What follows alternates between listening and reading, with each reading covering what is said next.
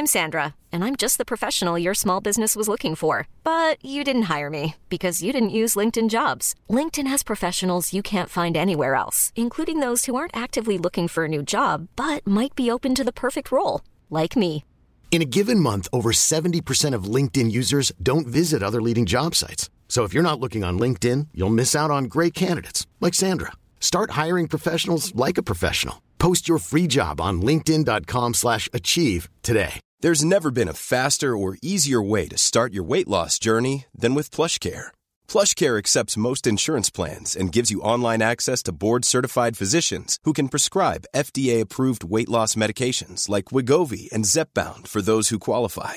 Take charge of your health and speak with a board-certified physician about a weight loss plan that's right for you. Get started today at plushcare.com/weight loss. That's plushcare.com/weight loss. plushcare.com/weight loss. This podcast is part of the Planet Broadcasting Network. Visit planetbcasting.com for more podcasts from our great mates.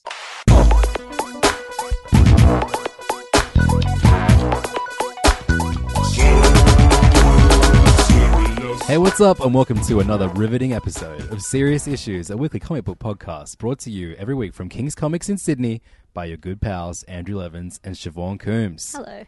Welcome to the podcast, Siobhan. It's good to have you here. Thanks, man. Did you happen to bring 50-ish comics? Yeah, I just happened to have them on my person. Just happened to That's cool. have read them. Weirdly, I've read 95% of these. Let's talk about them for the next 2 hours. All right, if you're not sounds doing good. anything, you got no plans, right? That's what we do every single week. We read all of last week's comics and let you know which are the good ones that you should read too, or maybe you've already read them and want your opinions verified, Validated. Validated. That's the word I was looking for. Verify, like you got to click the button and to preview it on a robot while you listen. Anyway, the Serious Issues is the name of the podcast, and we're coming to you from King's Comics in Sydney, which is 310 Pitt Street. or kingscomics.com. If you ever want to buy any of the comics that we talk about, you can find all those issues at the website, which has been really newly redesigned. And Yeah, we have a brand new website, guys, so if there's any problems with it, it's we incredible. apologize. It's not your fault. Don't make that like the podcast fault. I meant Kings apologize. And just send us an email. But also, all this week, because it's Wonder Woman Day on Saturday. Did you know that?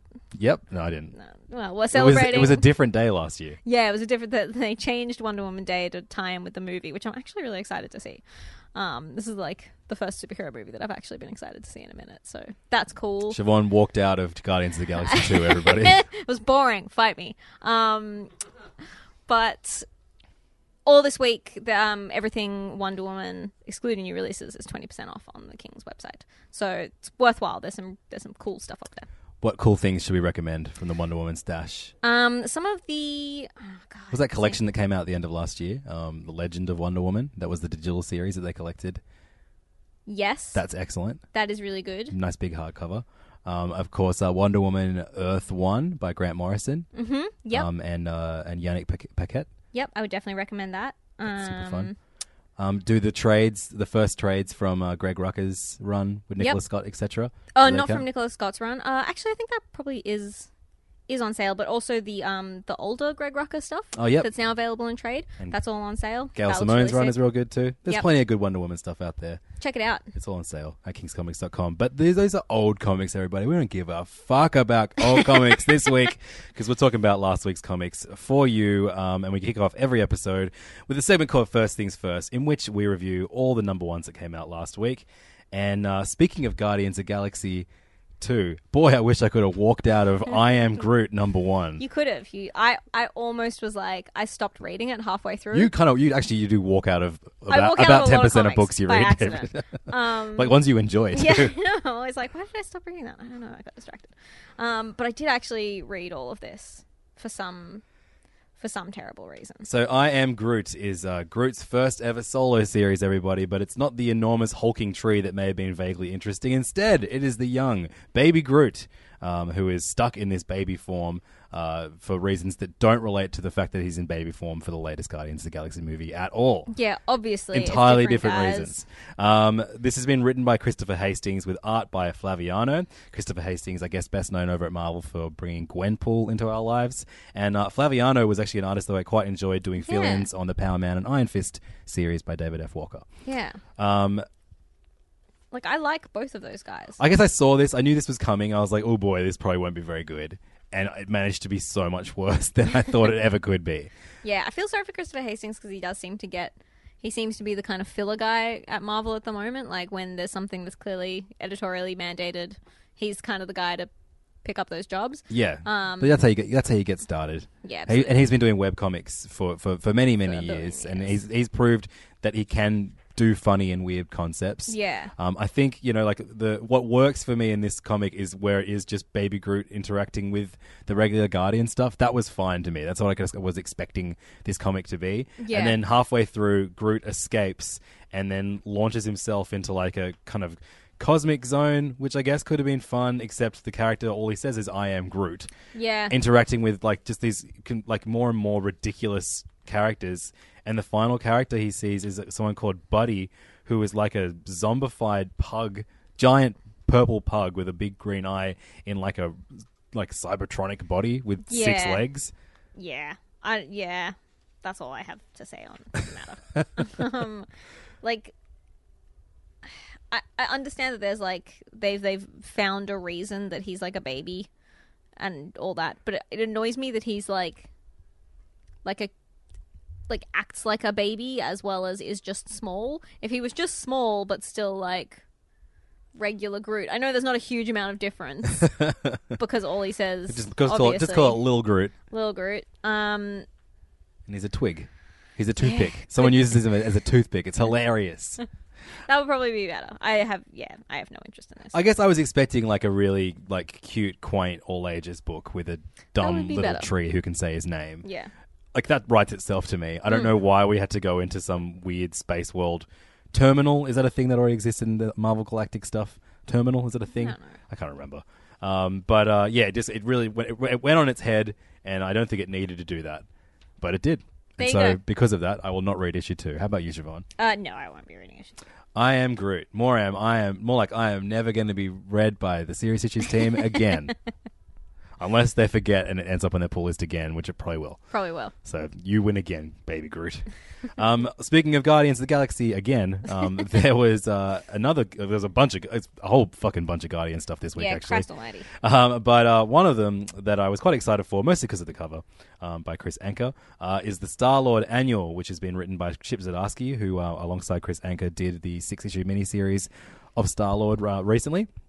And this is clearly like his sort of, this is his farewell to the character. Yep, with art by Jibril Morissette and color by Matt Lopez on this one.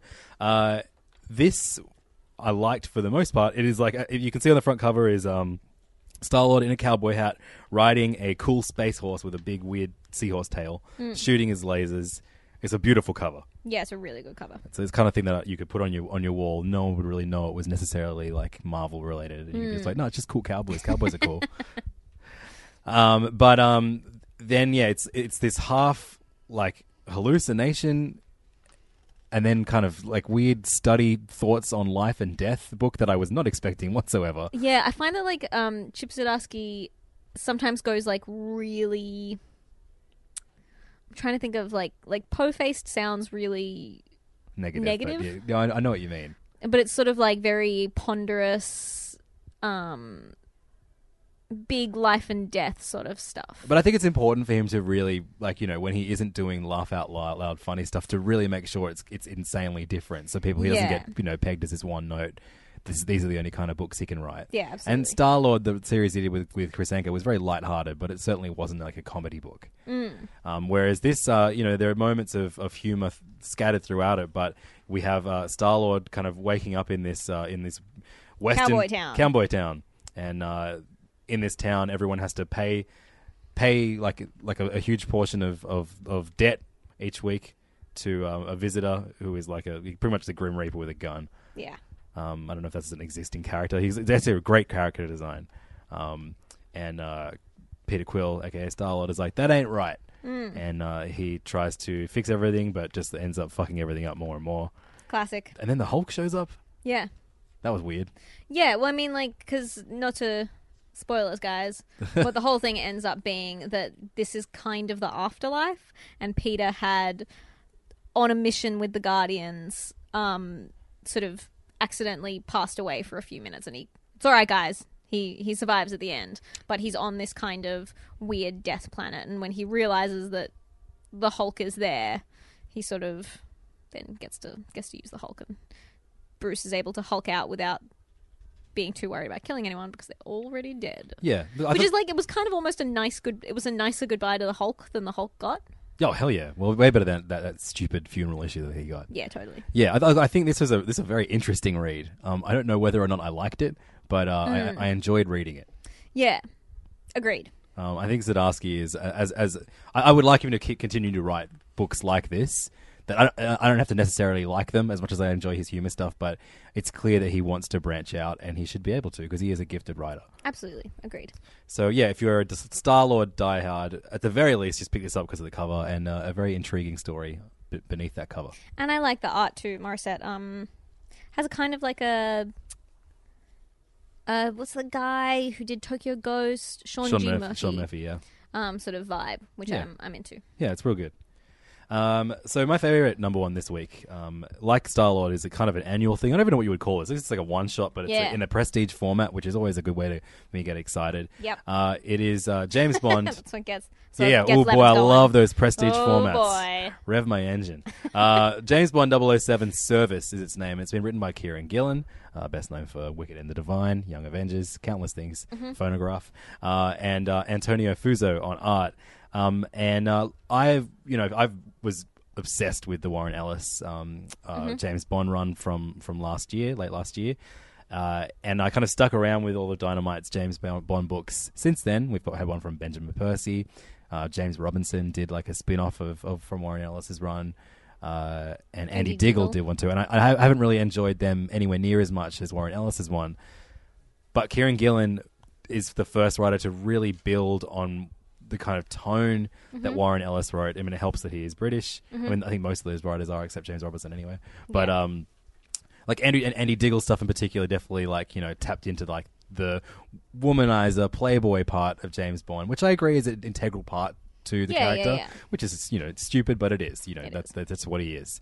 And Warren Ellis definitely had elements of that playboy part of James Bond in his run, but he just did it like James Bond essentially flirts with every single person in his life, be they woman or man. Like he's always like wisecracking, like dumb little asides, and he would just kind of show Warren Ellis' run. He would just show James Bond flirting with like pretty much every female character he met in like a really snide, like dumb way that you could either go like, oh, he's a smooth criminal, or like, oh man, this guy's an idiot. This guy's disgusting. And Gillen definitely brings that vibe of it back. Like I love his interaction with Moneypenny in here. Like he doesn't, like just because he's a playboy doesn't mean you have to show him fuck every female character that you meet alongside his adventures. But this is the most current day James Bond story I've ever read, because it really feels like an answer to like Trump coming into power, which sounds like a red flag. Like who the fuck wants to read that? But what we have is like a newly inaugurated president and secretary, just completely just saying, sorry, this is it. The Secretary of State. He says that like Britain is simply less used to America, and it's just been really disrespectful in a press release to the UK, and then that kind of awakens like a hardcore nationalist who is an ex-Marine, and it's just a brilliant, really, really fun, really funny in part story, and it's has the same coldness that Warren Ellis put through in his stories too. I really, really enjoyed this, and really great, really slick art from Antonio Fuso as well, and like the Jamie McKelvey cover is so good, like phallic. Like it's so phallic. I love it, but also like it's so stylish. Jamie McKelvey is such a natural choice to do a James Bond book, I think. Yeah, absolutely. It would have been great to have, and hopefully, like the success of this, we'll see the dream team of Kieran Gillen and Jamie McKelvey do an entire James Bond book together. Well, I would love it. Like I enjoyed this so much because it was such a slick, tightly plotted one and done. I would love it if Kieran Gillen released a whole bunch of these. I don't know if that's a thing that's going to happen in the future at all, but I would love to see that. Yeah, this is one of the big standouts for the week. There are lots of things that I really loved this week. Yeah, same. And this was one of the tops. So yeah, if you're a James Bond fan, even if you don't, I was just trying to explain to Jim that everyone is actually a James Bond fan, even if they don't like the movies, because the core concept of James Bond is actually really good. Yeah. It's the spy shit. He's, This is so much better than that Nick Fury comic. All right, no, I'll give you that. And I'm a fan of that Nick Fury comic, but yeah, this is great. Pick up James Bond 007 Service if you like that kind of thing, which you should. Everyone does, apparently. I just said that. So over to Valiant right now for a book by Matt Kindt, the first of 3 Matt Kindt books we're going to review in this episode. Busy week. 4 books, actually. No, 3. Lucky I corrected myself. Ninjak and Shadow Man starring together in a new event called Rapture, 4-part event written by Kindt with art by Cafu. Great name. Cafu. Brilliant name. And colours by Andrew Dollhouse. So Kindt sort of described this as like putting the Valiant characters in a sort of Tolkien-esque fantasy universe, and that's definitely what this feels like. Yeah, and as that sounds horrible to me. I hate fantasy, and even though I seem to read like 10 fantasy books every week, Look, we all read a lot of stuff that we hate on this podcast. but I would like, yeah, I'm not, you know, fantasy's not my favorite genre. I'm not very familiar with Shadow Man or Ninjak. But I really enjoyed this. Yeah, heaps fun, right? Yeah. I'm also similarly not familiar with Ninjak or any of the characters, and it is useful that they have a little guide to the characters on the front page of this. That's right. So I needed that. For the most part of the book, the protagonist is someone called Tama, who is a geomancer. Cool. Young girl who has a weird little like blob of a pet that hangs out with her called Tad, Tadd. And all he says is Gleep Glorp. It's which great. is way less a name than I Am Groot. It's like halfway between Dupe and the little blobby god from Godshaper. Yep. Yeah, it's basically her just trying to get some answers from this beast that's been locked away, and the answers that she finds basically lead her to discover something that she realizes she requires the help of Shadow Man and Ninjak. This is really good, and I really like this character. Like, it was a really nice introduction to this Tama character. Yeah, agreed. And she's really sweet. Like, there's a bit where you think that she's going to take down this big demon, and then she realizes that this big scary demon is actually just trapped. And she's like, "It's not fair that you're trapped here. I need to go do something, but I'll come back and set you free because it's not right." And the reason she goes to visit this beast is that this giant can only tell the truth. Yeah. And so people will visit it because they want answers to something, and she realizes that people, like, you know, that like no matter what, she has to give them what they want, and so she brings the beast a prize, a truffle of some kind, and it's the first act of kindness the beast has witnessed in many years. I love that. Yeah, it was really sweet.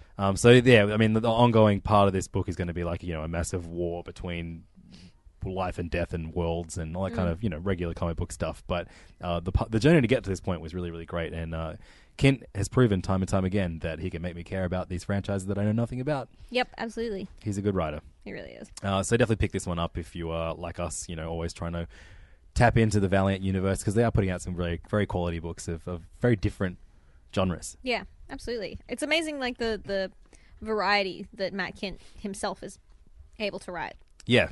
And we'll be talking about his latest issue of Exo Manowar later in the episode. Lovely. Plus depth. Looking forward to it. So over to Archie right now. And a couple of months ago, we reviewed a book that had no right to be as good as it was, and that was Archie Meets the Ramones. It was co-written by 2 writers, Alex Segura and Matthew Rosenberg, whose books we review his books every other week. I really, really loved that book. Yeah. And so that creative team, that writing team, returns for an all-new double-size issue of The Archies. And it is Archie... by Joe Eisner, who is best known for Morning Glories. Yeah, and, you know, I think he's one of the weaker artists working on the Archie books. I think I've liked his work when it's not Archified. Yeah. But I don't think he's a good cartoonist. I think he's a better, illustrator. Yeah, agreed. He's his Jughead is a weird vibe. He does weird noises and mouths, and that's kind of like 2 most integral parts of Archie characters. Yeah. Well, Also, any character, yeah, that's right. Just the face. But to ignore the art for the most part, for the start of the review anyway, this is, I swear, a story I've read 100 times, and I've read considerably less Archie books than you. Archie wants to start a band, and so he has an audition to get people to join his band, and then he ends up just enlisting the 5 people that he knows better than anyone else in his life.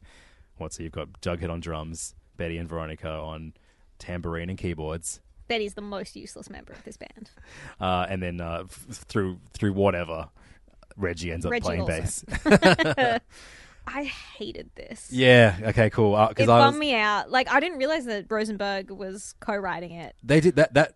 I love that Archie Meets the Ramones book, and that was I like. don't know if I read that. No, it was like they Oh, go, yeah, I they did. go That back was in fun. time and they end up having to put a band together Yeah. to play with the Ramones. They should have maintained that story arc. Just Like, had the- remember when we accidentally went back in time and we had to battle the Ramones? Let's just keep making a band. But this, like, weird, angsty... I just have, like, this has nothing...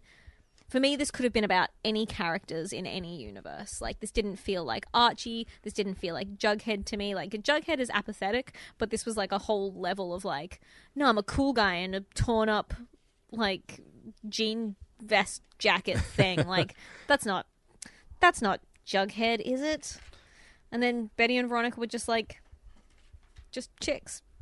Just random chicks. The only one who read like himself was Reggie, to me. Yeah, Reggie is probably the standout better member in this. There was very few good gags in this as well. Yeah, it was very rarely funny. It was extremely angsty. This is a very, very small amount of praise to give, but at one point, when Archie and Jughead are just going to start a band together, Archie lists a bunch of duos that they could possibly sound like, and it starts off with, the obvious, your White Stripes, your Black Keys. And then it gets very, very underground, and we go Suicide, the Vaselines, Two Gallants, Death Grips, and Lightning Bolt.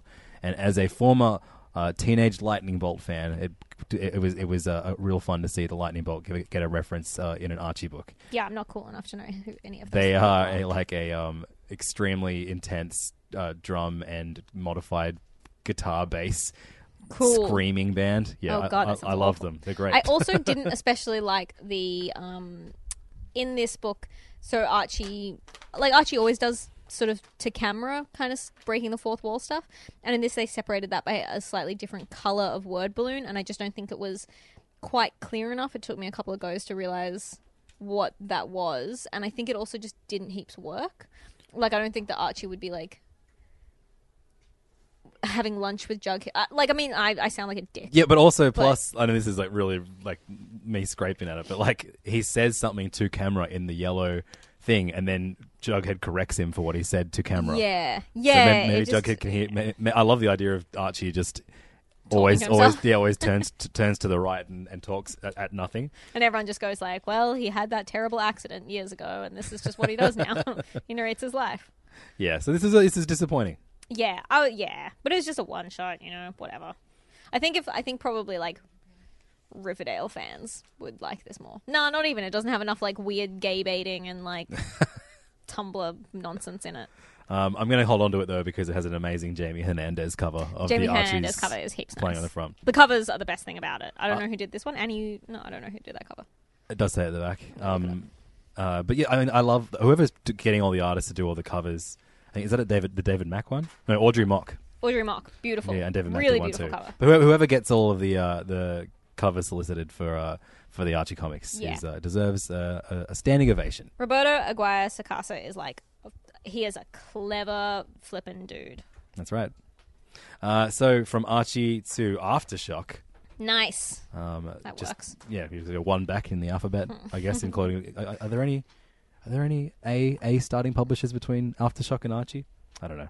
We'll never know. I'm sure there are. The Normals, #1 by Adam Glass and art by Dennis Calero, is a extremely dated feeling book, both in look and in overwritten narrative. What if you woke up one day and realized that you and all your family were robots? So it's like the Truman Robot Show. Rampage time. Yeah. It's like the Truman Show, except you're robots. Yeah, and they're like this really boring, like white bread, Kansas style American nuclear family. It did feel heaps weird and dated. And like this guy, I think Adam Glass is new to comics. I think this is the first comic that he's ever written. Right. And that definitely explains a lot of the like... Oh no, he's not. I apologize. He's written heaps. He's written a ton of comics. Like what? He's written Deadpool Suicide Kings. He's written Suicide Squad. He's written Deadpool Pulp, Luke Cage Noir, Deadpool Team Up, Yikes. Luke Cage Origins. heaps more. Wow. He's on stacks. Yeah. Oh, So- he did that. Shut up, Siobhan. He did Brick, that Oni Press book that I was talking about for a while. Was that But good? I loved the first issue of that, which was the opposite of this. Right. That was really quick moving and kind of it showed rather than tell. Whereas this is very much like every single thought that our protagonist has is put onto the page. Yeah. I think maybe I could forgive this issue just because it is a high concept in a way. Yeah. That he's setting everything up, and then the second issue maybe is when everything clicks into place and it becomes a bit more fun to read. I'm willing to give it one more issue. Yeah, I'll give it another issue, but I also personally didn't heaps like the art, which I always feel really bad saying that because I know it's such a hard job being a comic book artist, and it's good storytelling, but for me there's just something, it's vaguely photo reference in the faces, and something to do with the inking looks really odd and off to me, and I think the colors are a little bit weird. I think the art was okay. It kind of reminded me of Brett Robinson, who does Astro City, but the coloring was way too, I guess. The colors are just weird, and I guess that maybe that's trying to add to the eerie sense, but I also found these again, it's a book called The Normals, and they're literally their last name is Normal, and they're a family of regular Joes, just being white, just all the time, being normal. But they're so dull. I didn't really care that they were robots. Well, Suburbia it's dull. It's he's not the first person to point that out. It's not really. I love Suburbia. I'm proud to be a member of it. So that's Normal's number one, and Boom Studios this week put out a book that I wasn't sure if it was ongoing, maybe the next chapter in a series, or I think it actually is something brand new. It's by someone called Victor LaValle, who Joe Hill says on the front cover. Victor LaValle tells stories that need to be told. There you go. With art by Dietrich Smith and Joanna Lafuente on colors. Destroyer is the name of this book, which ties into the Frankenstein, Victor Frankenstein. And basically it's Frankenstein's monster awakens in a world in which he witnesses a bunch of whales get harpooned. Yeah, he's just been chilling in Antarctica since we last heard of him at the end of Frankenstein. Mary Shelley's Frankenstein. The original novel. Yeah, so no bride of Frankenstein. Well, I guess that happened in the book. Anyway, whatever. It's been a long time since I read it. But so he goes apeshit on some whalers, which is cool. Just punches some dude's heart out, and then smushes some other heads. And someone who a sort of fellow anti-whaler recognizes him for who he is and kind of brings him up to date on the world. I love that I'll just walk you through this one page, which it has Victor Frankenstein looking on at these key moments in history that she's decided to tell him. So we have the invention of the light bulb. Nice. The invention of the Wright brothers plane. Yep. The first use of mustard gas in whichever world war that was used in. Mm-hmm. The invention of the nuclear bomb. Mm-hmm. Then we have cows being killed, a slaughterhouse. Yep. Then Steve Jobs introducing the iPhone, which is considerably after abattoirs were invented, I guess. And then black on black violence. Sorry, police on black violence. My bad. Sorry. Look, all the great atrocities of our time in one. I just thought that Steve Jobs is in there. I know, but I support that. I support that as an atrocity as an iPhone user. And then the next page we see him break an iPad. So yeah, there's Victor a really LaValle, anti-Apple message in yeah, this. he's absolutely an Android user. Yeah, I'm into it though. And so then we sort of the monster kind of kills everyone, good and bad, on these ships, and then we skip over to. Oh no, he doesn't kill everyone. Another ship, or is he driving the ship? I think he's driving the ship. He does that intentionally. Oh right. He's just fuck everyone.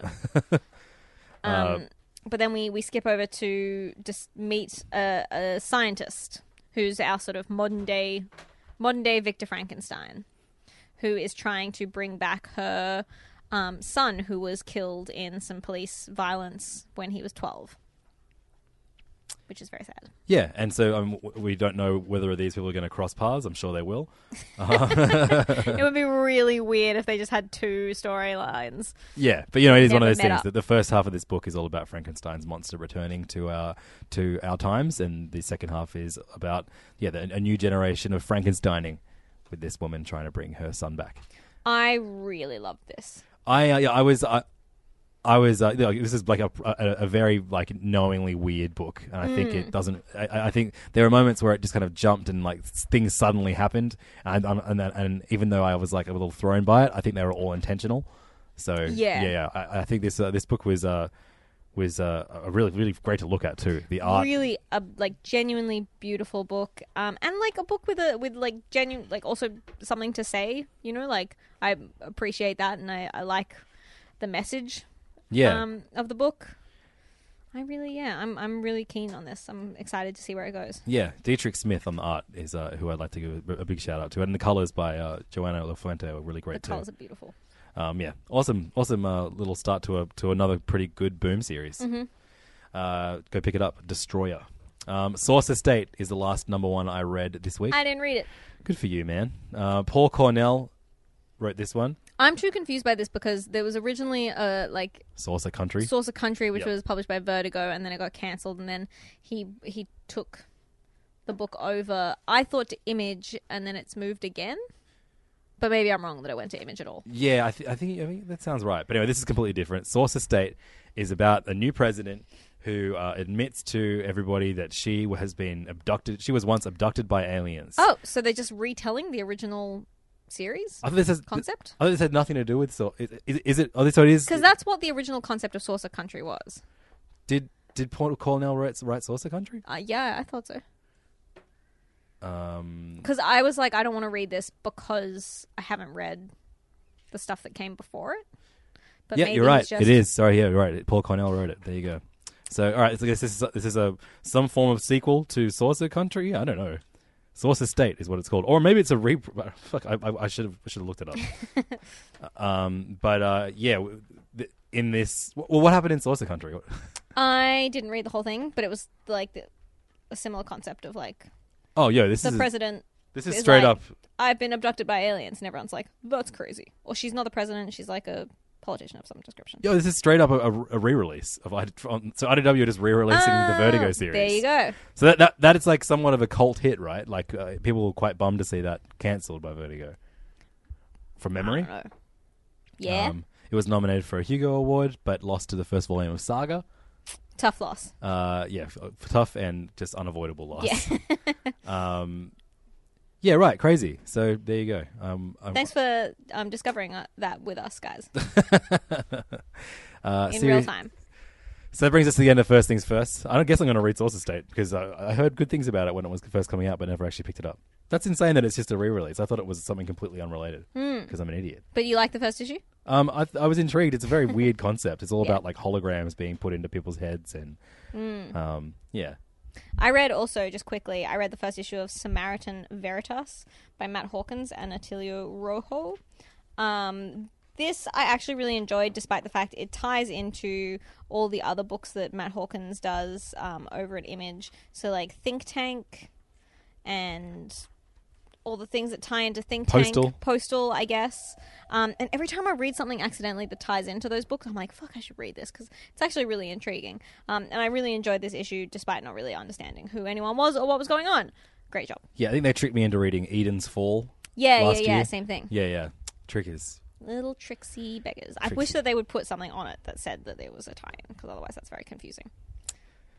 That's the end of First Things First. The rest of the comics that we review in this episode will not be numbered number one. In fact, they will be numbered greater than one, at the very least. Whoa. Before we get to that, Siobhan, we record an episode every week. It goes for 2 hours. But did you know that we're going to start recording another episode every month? What? And this is going to be a bonus episode focused on a particular creator or character or run that we're either a fan of or that maybe someone who listens is a fan of that wants us to review. Cool. We are doing this because we launched a Patreon a couple weeks ago. Patreon.com/Serious Issues Podcast is where you can find it. And one of our first goals after a mailing list, which we also hit, so we're going to send a mailing list out next week, was this bonus monthly episodes. So our first one will be for June.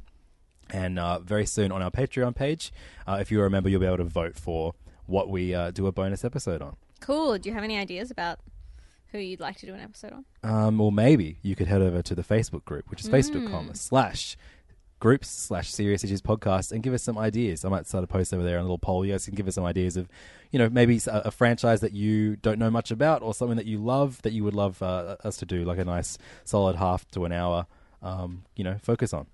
That'd be nice. Our next goal that we're trying to hit is a Patreon exclusive Q&A episode in which you send in questions and we answer them, no matter how probing they are. Oh, please don't make them too probing. I mean, they can't have to be comics related. Yeah. Well, not necessarily. But, like, mostly. Sure.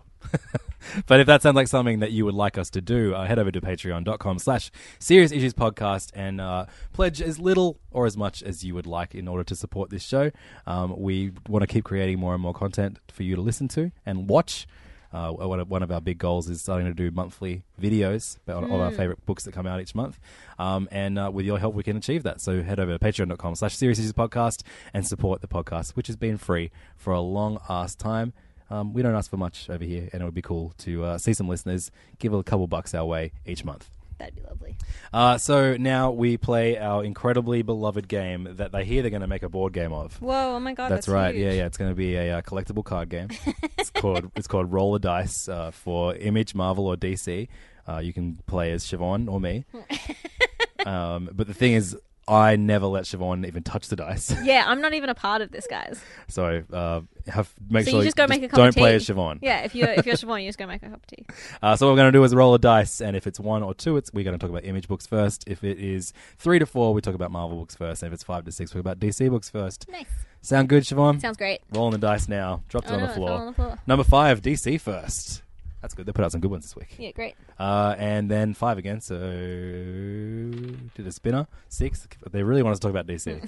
2. So we're going to do DC, then Image, then Marvel. Nice. Should have picked the first DC book we talk about. Just because it's the top of my pile, let's talk about the Commandy Challenge, issue 5. Unreal. This has been a fun little thing that DC are doing to celebrate the legacy of King Kirby, a.k.a. Jack Kirby, who would have turned 100 this year, were he still with us. And what they're doing is getting different creators every month of 2017 to do another chapter in the life of Commandy, the last boy on Earth. And is it Last Boy on Earth? Yeah. Yeah, sure. So basically, each creative team put this character in like a ridiculous cliffhanger, and it's up to the next creative team to get him out of that one and then introduce an even more ridiculous cliffhanger. And it has been up and down. It's been mostly entertaining. Some books have definitely been better than others.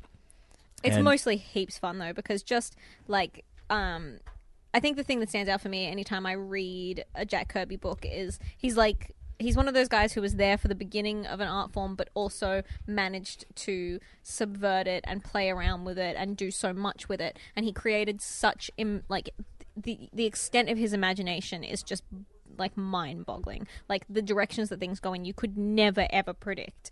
And so the expansive world that he created is so fun for other creators to play around in. Yeah, and this one in particular is just like a plethora of anthropomorphic animals who want to kill a human, which is endlessly fun. So fun, guys. This issue was written by Bill Willingham, best known for Fables, and art by one of DC's top artists, Ivan Reis.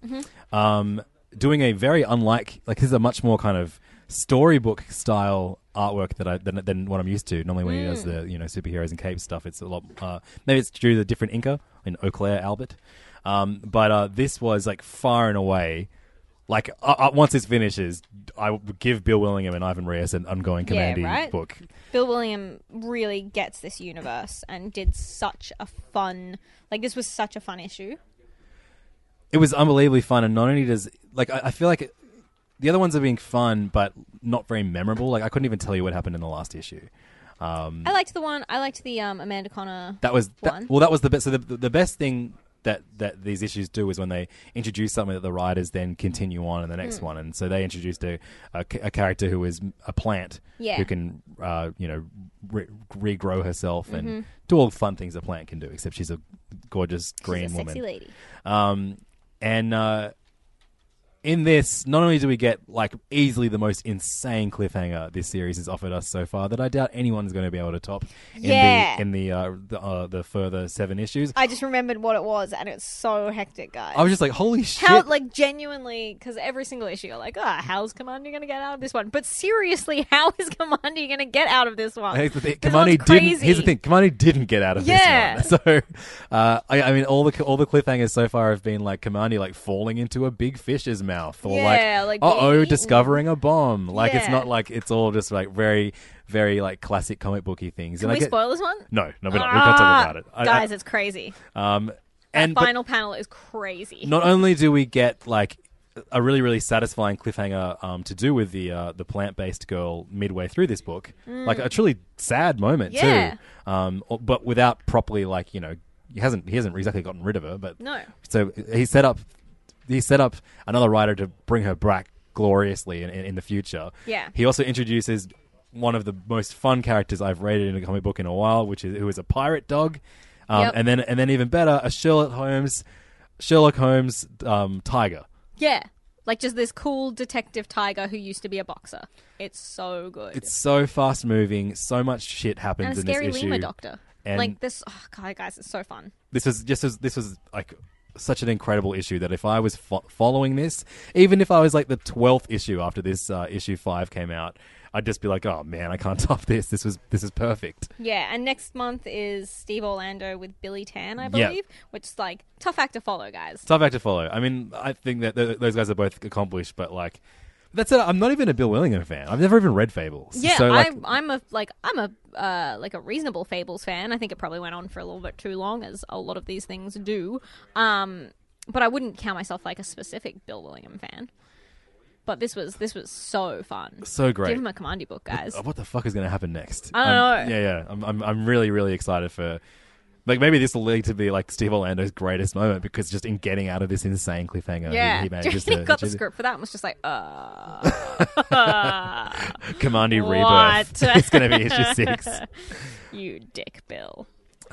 Yeah, great stuff. Highly recommend this issue. One of the best books I read this week. Yeah, heaps fun.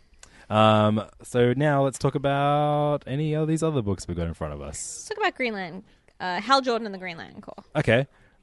Why not? By Robert Venditti with art by somebody Marion. This was just an issue to me. I just Yeah, think a same. bunch of shit happened and that was that. I mean, there is a pretty, like, pencils are by V. Ken Marion. Cool.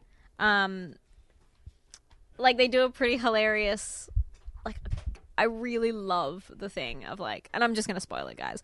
Like, the bad guy in this series called Salak, who looks like he is, he, whatever race Sinestro is. Yep, he's red. He's a pink basically. dude. Yep. He's a pink dude, is what I'm saying. We find out that he's the child of one of our core members, and I love that. I love that. Like, oh no, that's my son, because that totally happens all the time in superhero comics because of weird time travel. Yeah. stuff. And I love that he that's found really out. Hilarious. He found out by having his Green Lantern ring show him the family tree of that character. Yeah. Also, the family tree had a spelling error in it. Oh, really? So well done, editor. Nice, good job. Like this really just wrapped up this story arc. Which is good because I didn't like this story arc. Yeah. And now we're going to get a much sadder than usual particular Green Kyle. Lantern. It's Kyle. You love spoiling things. I do. But also, he just got Soranic to agree to go on a date with him, and now he's like, "Oh no, our child is going to be evil." So he's going to have to backtrack and be like, "No, I don't want to date you anymore for mysterious reasons." Love a good drama, guys. What I did enjoy was Hal Jordan pointing out how each of the like kind of main Lantern Corps members use their ring powers. Yeah, that was And fun. I also really liked Jon Stewart, like just straight outright saying that Guy Gardner was his best friend. Yeah, that was cute. And Guy being like, gay. Pretty much. Did he say that? I thought No, he was he heaps doesn't on say board. that. He was about to die, and he didn't. They have a big. Yeah, but he didn't like say like, "Oh, you're my best friend too, John." I'm sure or he said anything something like that. real cool, like "right back at you, Chief." I don't know. No, he didn't say anything like that. No, he says "lucky dog." Yeah, exactly. Like, That's not saying gay. I'm just saying, Guy Gardner's, he's matured a little bit in the last. He's a little bit. Yeah, a tiny bit. He's a bit more woke than he was in the 80s. A little bit. Just a bit. This week we got the second issue of Batman and the Shadow, part 2 of 6, written by Scott Snyder, Steve Orlando, with art by Riley Rossmo.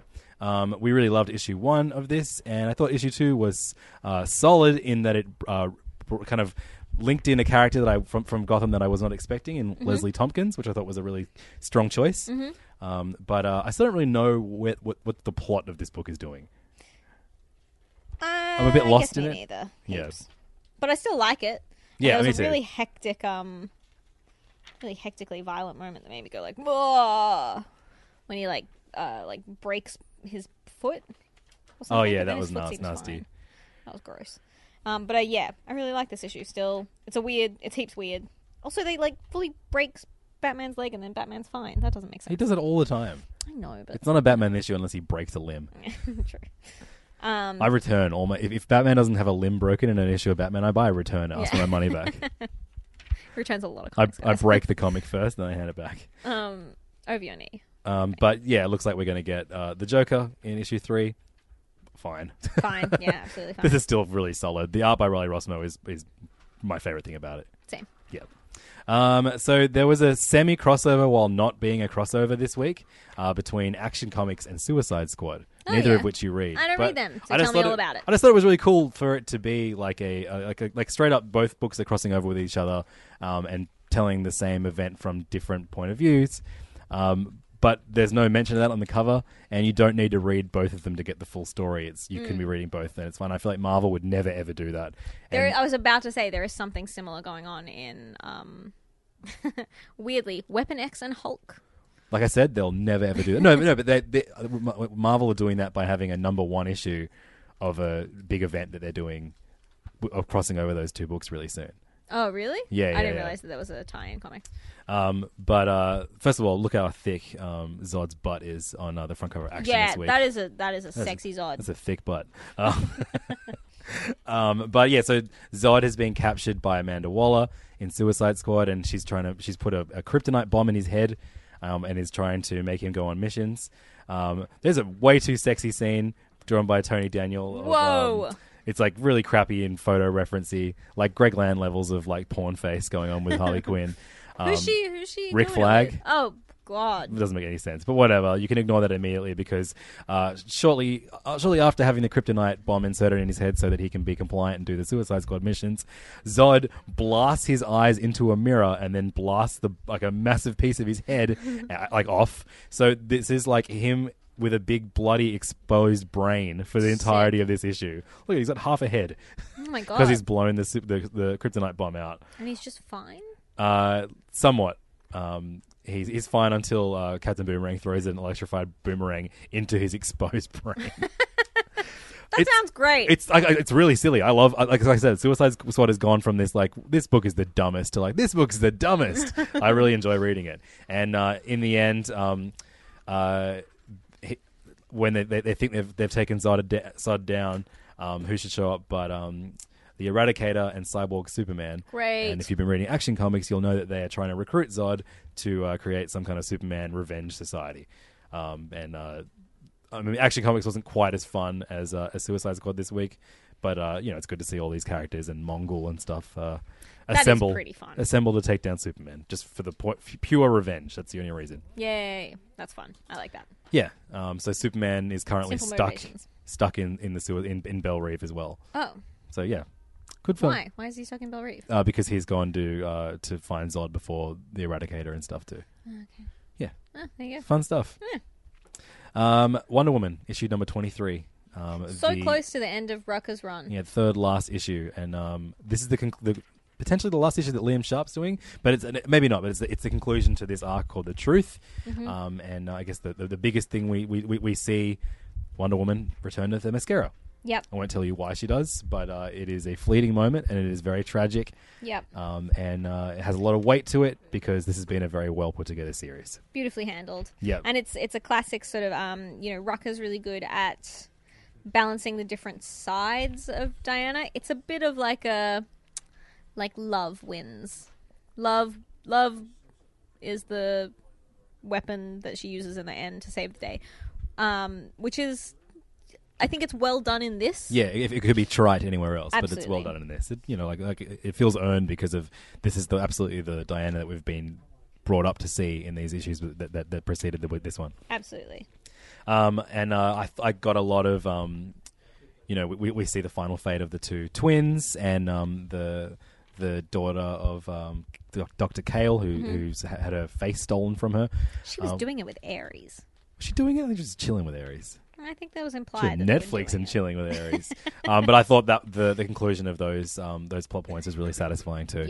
Yeah. Good job. I sort of hope that those characters show up again. Yeah, and I don't know what the last two issues are going to do of this run, but obviously I'm going to be there for it. I hope it's just like, when someone finishes up a run, like in like recently in I can't think of an Like a example. Hellcat, like They just have a party? or a shopping spree. Yeah. Like my favorite example of that is Every X-Men when run. Jeff Johns finished up on JSA and Stargirl got her braces off. Then they had a party. That's amazing. Yeah, or she goes to the doctor to get her braces off, and it's like this coming of age thing, and then they're like, "No, you have to leave your braces on for a bit longer." It was really cute. Do we ever see her get them off canonically, or are they so. still on I don't know. when she makes her grand return I think to she's the like DC universe? been sort of retooled a little bit sexier, so I don't think she has braces anymore. Braces are sexy, everybody.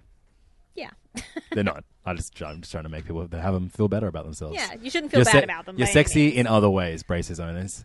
Yeah. If this is Liam Sharp's last issue of Wonder Woman, which it might not be, but just in case it is, thank you for doing a very, very good job on your run. Yep, absolutely. I enjoy your faces. I would love to see him on more mainstream superhero books because he's got such a unique style that I think works really well. Yeah, and I would like to see him draw something a little less grim as well, because his arc was, a bit more doom and gloom than the earlier arc. Yeah. So yeah. Over on Batman Detective Comics number 957, we have a panel of the week competition on our Facebook group. Again, it's facebook.com/group/SeriousIssuesPodcast. Come and join us. There's almost 1,000 members, Siobhan. That's bonkers. That's insane. But one of the big rules of panel of the week is no spoilers, and I desperately wanted to put a panel for this one in this week from Detective Comics this week because Spoiler, the character, is in every single issue, but I didn't really like any of the panels, so I couldn't do it. Couldn't even make your terrible joke. So this is The Wrath of the Spoiler, written by James Tynion IV, with co-written with Christopher Sabella, and art was competent art of Carmen Carnero Nailed on it. pencils, and inks by 3 people. Wow. This is kind of a cute little story about Spoiler trying to solve crime in a way that Batman wouldn't. It's like, but it's such a flawed ideology that she has, where she's like, she left the sort of Detective Comics team because she's like, oh, you guys, like, there's too many You people make it sound being... like she was the writer of Detective Sorry. Comics. What are they called? Like the Bat Vengers or something? Yeah, whatever they are. Because she was like, oh, too many people get caught in the crossfire, and there's all this death that you guys cause, and like it's this sort of you encourage the bad guys to come out of hiding, etc. And so she's like, oh, I'm just gonna continue to fight crime, but I'm just not gonna tell anyone that I do it, which is like, I just think that's really flawed reasoning. Yeah. It's pretty silly. But we see someone who I don't recognize at all. Anarchy. I It's my favorite. I thought it was terrible Anarchy. Robin villain, Anarchy with a K. I thought it was Anarchy because he has the Anarchy symbol Yeah. on his arm, but I don't remember him having a big gold mask. He has it. He always had a gold mask, but now it covers like his whole head except for his luxurious. Yeah, because long it used to be hair more up like the a back. Phantom mask, like a Phantom of the Yeah. Opera kind of mask, but it was gold. I remember Yeah. that. Yeah, Now this is. now it's his full head. Well, and but how does his hair flow out from under it? I don't really know. And also, like, is it constantly in like a I've just smelled a fart grimace, or can it move? I'm sure we'll find out. Anyway, I thought this was a pretty average issue. But This I'm run- totally on board because now Anarchy's there. Really? Okay, cool. That's all it takes? Because I was saying this run was at one point like maybe our favorite of all the Rebirth books, and now it definitely isn't for me. Yeah, it's fallen off in the last like story arc. It just feels like a pretty solid DC book that I'd read through and be like, huh, there we go. Yeah. That was 5 minutes of my life. Yeah. So onward to Batgirl number 11 for the conclusion of the Son of Penguin story, aka Batgirl, the comic book for millennials about millennials. Yeah. By millennials, for millennials. Hope Larson wrote this one with... Hope Larson also, sorry, she just recently posted on Instagram, I'm going to be scripting the next issue of Batgirl on my phone if this comic could get any more millennial. Wow. Yeah. That's amazing. So at least she's very aware of what she's doing. Batgirl all emoji issue coming soon. Art on this one is by Chris Wildgoose. And there are some things I really liked about this comic. I think that she set up the Son of Penguin as a potential returning villain, and not just Batgirl, but in general. Yeah. So he gets, let's just say, he gets taken out in a very awful way, not intentionally, but he's not in a good state at the end. But he gets taken in by a penguin. So I guess when we finally see him again, he will be very evil and fucked up indeed. Yep, I'm into it. I thought this was a really I think she wrapped this story up in a really solid way. Yeah, but every time things happen, like a character says a retirement flash mob, yeah, I know. Like it's just like these weird combination buzzwords. They pull me so far out of, and I'm someone that actually I've never ever used the term flash mob in my life, but I'm someone You're always like doing flash mobs, Levin.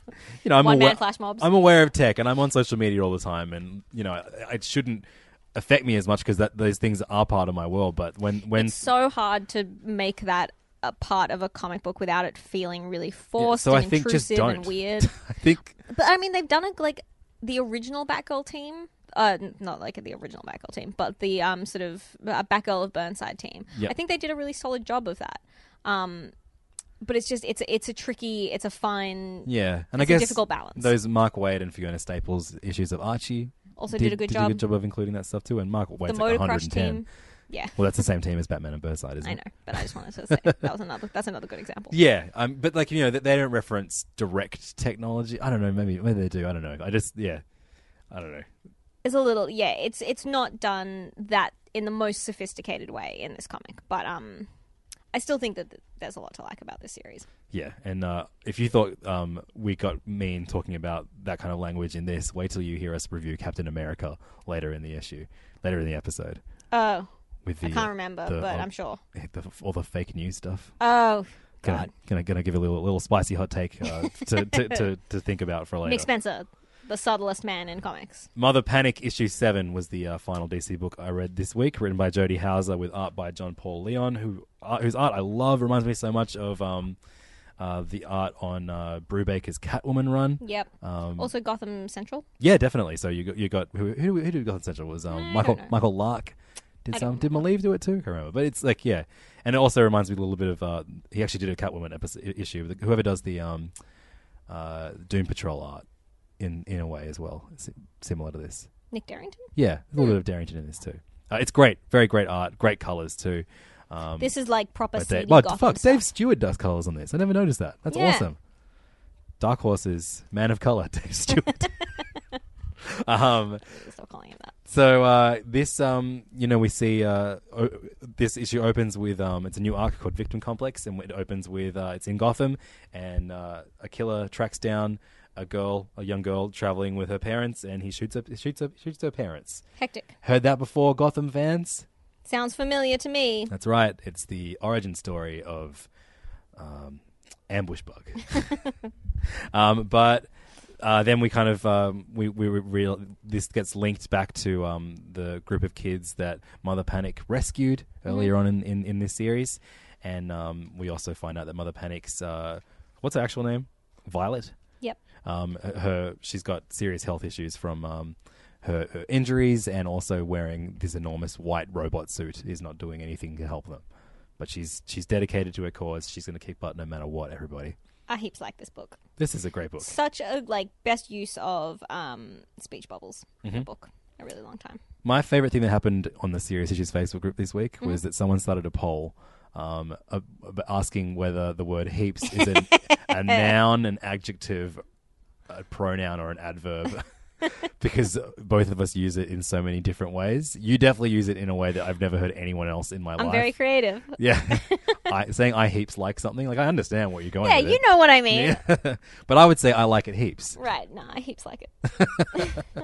Where do you stand, Serious Issues fans? Also, are you a tween? Let us know. SeriousIssues@kingscomics.com or find us. Why are we polling people to find out if they're tweens? Don't you remember? That was last week. Someone's got a baby brain. Like, oh, baby brain. You should name your kid Tween. That seems mean and confusing. So those are our DC reviews, which means it's time for image reviews. Great. There are a bunch of image books this week. Yeah, it was a big stack of image books this week. I'm trying to figure out one that we both read that we can start with. Old Guard, number 4, written Nice. by the aforementioned Greg Rucka, with art by Leandro Fernandez. I Heaps. love the colors on this by Daniela Miwa. I don't know if I've mentioned it before, but this is like such a beautiful book. Like the art is incredible, but the colors are really spectacular.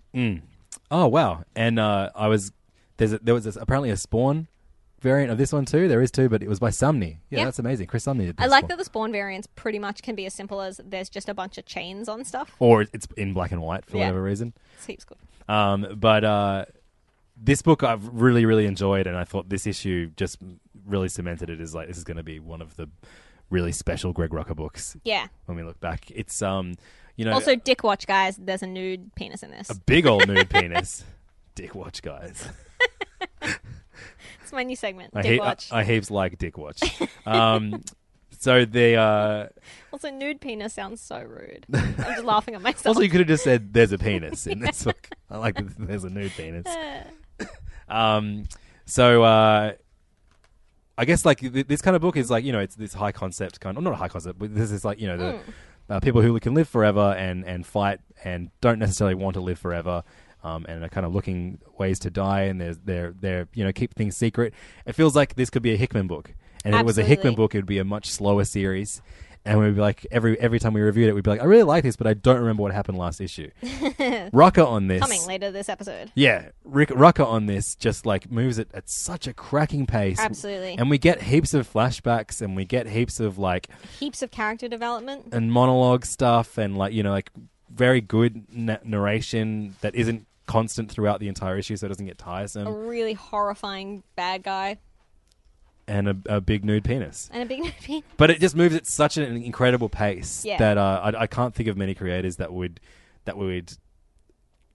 be able to be as informative and create such a rich world in. I mean, like, there's been 4 issues of this. Yeah, absolutely. I can't think of any creator that could do as much as Rucka has done in this many issues while still not making it feel like a slog. Like, Yeah. it is so quick, and it's, yeah, like, I mean, when one of the best comics you read, you can read in a couple minutes and then go back and read it again because you liked it so much. Like, yeah, this is such a good series, and I'm sure we're not far away from the first trade. If you're listening to this and you're not on this on singles, definitely get the trade, dear listeners, because this is a very special book. And it's great because this is something that definitely, if it's just a 6-issue arc, that's great and it works really well just like that. But also if it ends up running for years like Lazarus or something, that also is great and works and is brilliant. God, I hope this lasts for years, because I just like, you know, just seeing Leandro Fernandez just really shine on this book that has so much depth to it.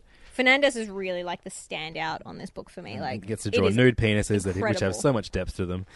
is a great nude penis. It's a guys. deep nude penis. But this is. I love the backstory that we learn of each of these characters, because these characters, I guess, They have so many of backstories. all the books we read, no one has more backstories than Yeah. these characters that have lived for thousands of years. Maybe Thor. Maybe Thor. This is a extremely exciting to read book, with so many moving parts and betrayal and action and mythology to it. That I probably my favorite issue this week. I don't know, maybe. I mean, Greg Rucka seems to win that all the time. Not that we even give it out. There's no prize involved, but congratulations, Greg Rucka. Yeah, you did it again, cunt. Old Guard, number 4. Read this series. Absolutely. It's real Agreed.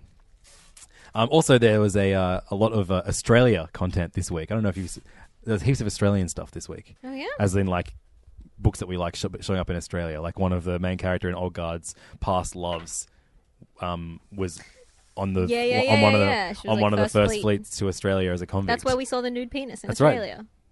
The That was deep- You should celebrate yourself every day, but some days you should celebrate with jewelry. Whether you want to commemorate an unforgettable moment or just bring some added sparkle to your collection, Blue Nile can offer you expert guidance and a wide assortment of jewelry of the highest quality at the best price. Go to BlueNile.com today and experience the ease and convenience of shopping Blue Nile, the original online jeweler since 1999. That's BlueNile.com. BlueNile.com. Hiring for your small business? If you're not looking for professionals on LinkedIn, you're looking in the wrong place. That's like looking for your car keys in a fish tank. LinkedIn helps you hire professionals you can't find anywhere else, even those who aren't actively searching for a new job but might be open to the perfect role. In a given month, over 70% of LinkedIn users don't even visit other leading job sites. So start looking in the right place. With LinkedIn, you can hire professionals like a professional. Post your free job on linkedin.com/achieve today. Hold up. What was that? Boring. No flavor. That was as bad as those leftovers you ate all week. Keke Palmer here, and it's time to say hello to something fresh and guilt-free. Hello Fresh. Jazz up dinner with pecan-crusted chicken or garlic butter shrimp scampi. Now that's music to my mouth. Hello Fresh. Let's get this dinner party started. Discover all the delicious possibilities at hellofresh.com. Deep nude penis. And also in Commandy, Yep. a bunch of that is set in Australia. Oh, really? And I didn't even notice that. there's some more weird Australian moments. But let's talk about Hickman, because we've got a double dose of Hickman this week. And I know Siobhan only read one of them, but it is a book called The Dying and the Dead. Who remembers this book? This Hands book, up. I don't think... Is Jim in here? Jim's in front of his computer, everybody. How many years has it been since we got an issue of The Dying and the Dead? Like almost 2? 12 months, a full year. It released 3 issues. The first issue was a really big, like triple-size issue. It was incredible. Mm-hmm. I don't even remember what the fuck it was about. Like, I'm going to take a stab at the dark because it's Hickman. Secret Society. Death. People Secret dying, Wars. also people who are already dead. Some kind of mystical element. And so reading this... First issue in a good year from this series that only managed to put out 3 issues before going away for a year, I was like, who the fuck's that again? I don't remember who this is. The art is by Ryan Bodenheim, which is very good, and great colours by Michael Garland too, and letters by frequent Hickman collaborator Russ Wooton. I really like his lettering. Nice name. Yes, it's really good. It's fun to say. But even though I wasn't sure if any of these characters were even in the first 3 issues, I thought even just as a standalone, this was a great issue with a really great story. And I love the gall of fucking Hickman. He's like, I haven't done an issue in a year of this very early series. I know the first thing I'm going to do is just do a backstory for a bunch of characters, like start a backstory, which is then going to be continued in another issue that probably won't come out for 4 fucking years. I love Classic Hickman. I love how... Like, Hickman is one of the most fun people to follow on Twitter because he's never... I don't think he's ever going to finish S.H.I.E.L.D., which, like, I really like S.H.I.E.L.D. It would be cool to see that finish, but I don't know, like... I'm not the kind of person to try and pressure creators into doing stuff. But he posted something like, I actually have finished the final issue of S.H.I.E.L.D., but I was going to delay it for a year for every person that complained. Yes. So I'll be releasing it in, like, 200 years. Great. So great. Thanks, Hickman. He also put out a new issue of East of West this week, and that is the ongoing book. Issue 33 we got by Hickman, with art by Nick Tragoda and colours by Frank Martin. Again, letters by Russ Wooton on this one too. Great. The same letters that you see in Dying and the Dead, actually. But he has a very, very unique font that he only uses in his own books. It's also the exact same text. Oh, yeah, that's right. Yeah, it's insane. But this, I guess one of the few criticisms you can have of Hickman reading his books month to month is sometimes, like, it doesn't really go where you think it's going to go, and you don't have any of the questions answered from the last issue, and then you wait a long time again for the next one, and then he finally answers them, and you're like, what were the answers to again? I can't remember.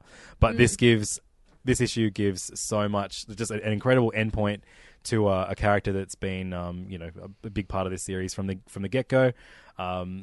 A couple characters actually, and it was immensely satisfying. Nice. So yeah, this East of West is about a future world in which America has been split up into different factions and everyone is at war, and there's the return of the like pestilence and death and apocalypse and all that kind of shit. It's really fun. So much fun. It's very, very dark, but Hickman is the great best stuff. at like a really long payoff.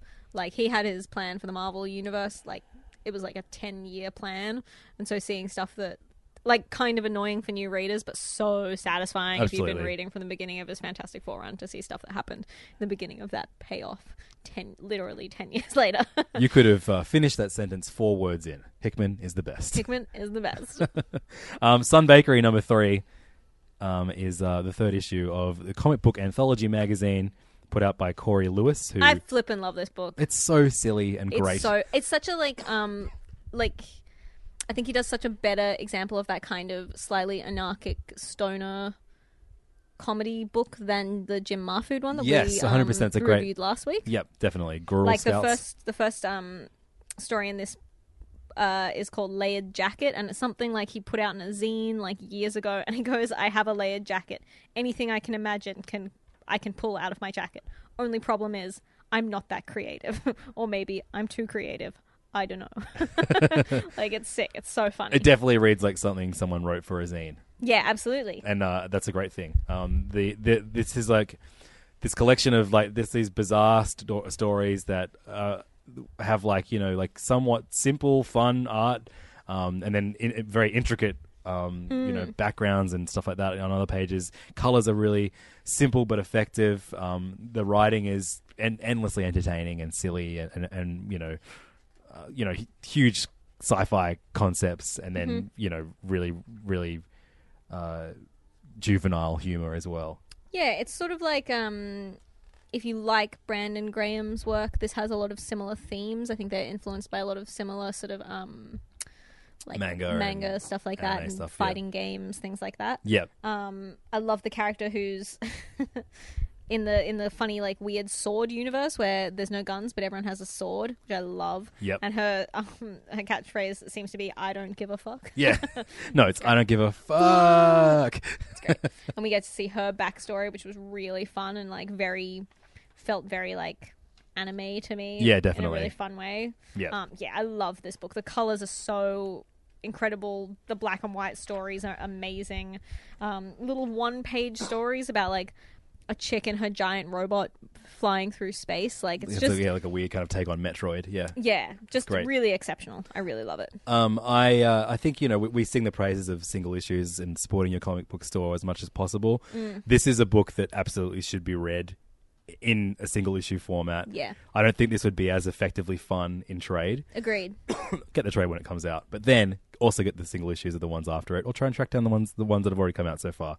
It's going to be an awesome collection to look back on when it's all wrapped up. Yep. 25 years from now. It's awesome stuff. Corey Lewis is the best. I look forward to this, hopefully, like, leading to him getting a bunch of new projects sent his way. Yeah, that would be really cool. Because I kind of, you know, in the same way that we've been loving Aliens Dead Orbit by James Stokoe, imagine him being given, like, Aliens for a miniseries or something like that. Could be awesome. Yep. Or Predator, or, you know, one of those. But even ones. just working on a new ongoing story at Image would be really sick. Yeah, definitely. But also just doing Maybe this. just a more Shark Knife. Shark Knife's great. I also read the 2nd issue of Redneck this week. Same. By Donny Cates and Lissandro Esterin, with colours by D. Knief. And this is the book about vampires who have learnt to put their cravings on hold and try and give back to the humans because of how much life they took from humans in the past. Vampires in general. It's set in Texas. And I always, like, I look at this and I see the first few pages and I was like, oh, I don't like this book. And then I'm always wrapped, like, I'm like, oh, no, I do like it by the end. Yeah. It's a really interesting, like, you know, we've seen a lot of books set in the South in that sort of, like, redneck society since Southern Bastards started. And you sort of think, like, I'm bored of this and I'm bored of vampire books. But this is a really clever concept.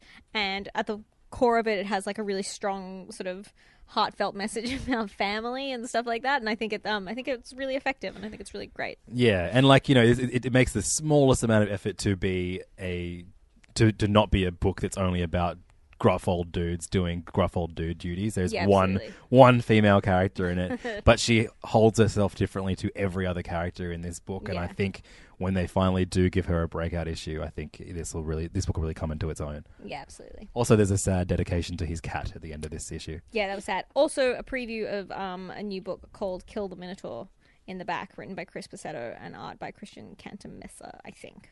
It doesn't really specify who's on witch duties, but this is all about the Minotaur and like all those sort of characters. Greek god stuff. Greek yeah. god stuff, and it looks really good. I'm really excited about this one. Siobhan just loves sandals. I love dudes in sandals and skirts, guys. That's coming to you through Image via Skybound, which is what Redneck is published under too. Yeah, cool. Robert Kirkman's little imprint. Plastic, issue 2 we got this week as well. This is the ridiculously disgusting book that is written by Doug Wagner with art by Daniel Hilliard, colors by Laura Martin.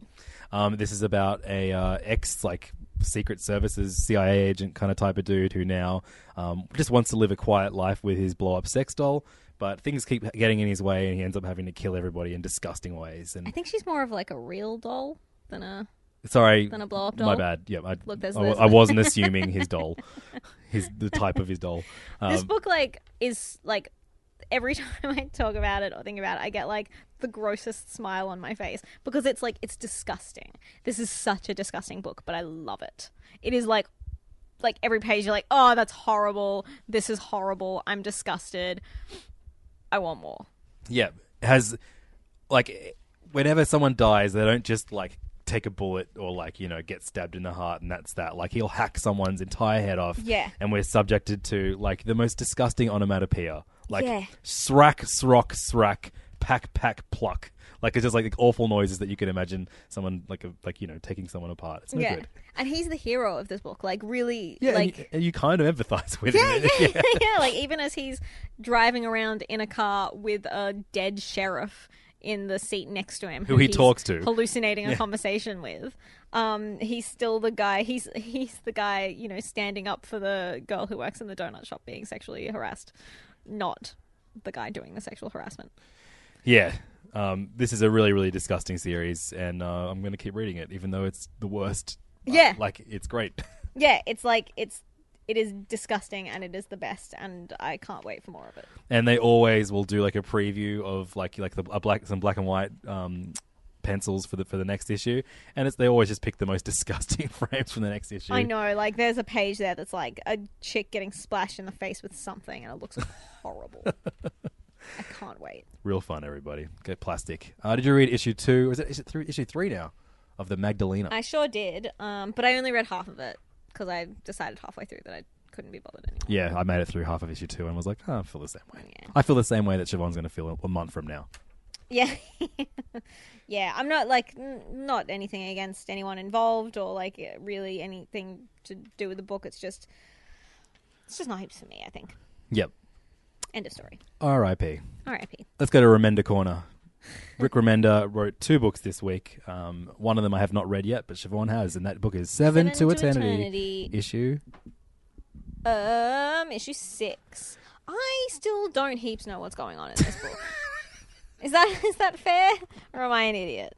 I mean, you'd be less of an idiot if you didn't say I don't heaps know what's going on.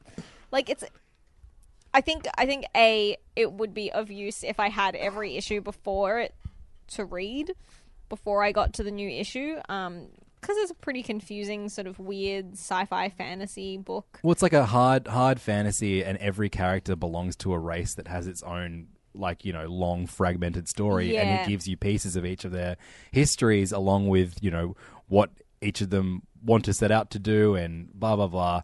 It's a lot to take in each issue. I think it's a good book, but yeah, and there's some really good character development in this issue, and some our lead character really compromises himself in some very fundamental ways that's really hard to read, which I think is a pretty classic Remender thing to do.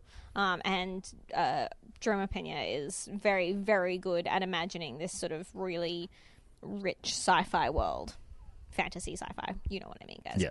I'll read that on the train home from this episode. I read it. No, I didn't read it because it's one of those books. I had limited time. Yeah. I only didn't get through maybe 4 books this week. I did pretty good. Impressive.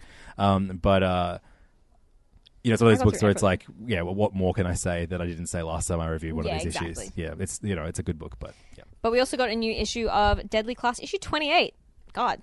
By Rick Remender and Wes Craig.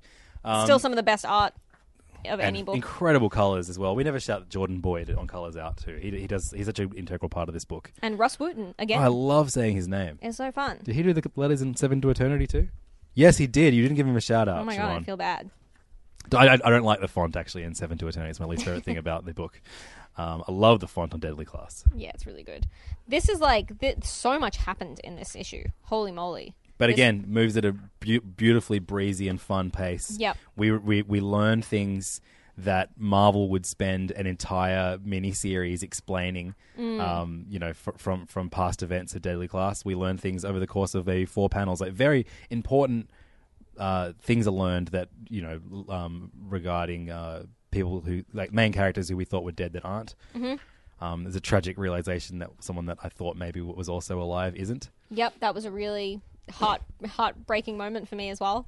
I thought this was like such a solid issue, and there's always a bit of character development. I kind of would love to get to see more of the new class. That we sort of were introduced to this year, because I really love those characters, but I'm heaps into like everything that's happening in this book at the moment. I really love, and the art continues to be like really exceptional. I feel so bad for Saya. I know, but I love her. I love what's going on in her story arc. It's really rough, but it's really good. And it was so good to see. Is it Maria? Mm-hmm. It was so good to see Maria. Absolutely. She's such a good character too. Really. Great series. Deadly Class is like one of those ones. I'm like, yes, a new chapter of this ridiculously crazy story. Every time it's such a joy. Another one that I'm always excited to see is Ray Fawkes' Underwinter, issue 3 came out this week. You didn't get around to this one. I will. But this it's a is long like, train ride home, everybody. I'll get it. I'll get there. This is like the terrifying fever dream type comic. This one has a lot of weird sex games in it. So that seems to be like a ongoing sort of thing of this book, and it's pretty much just seeing how this quartet of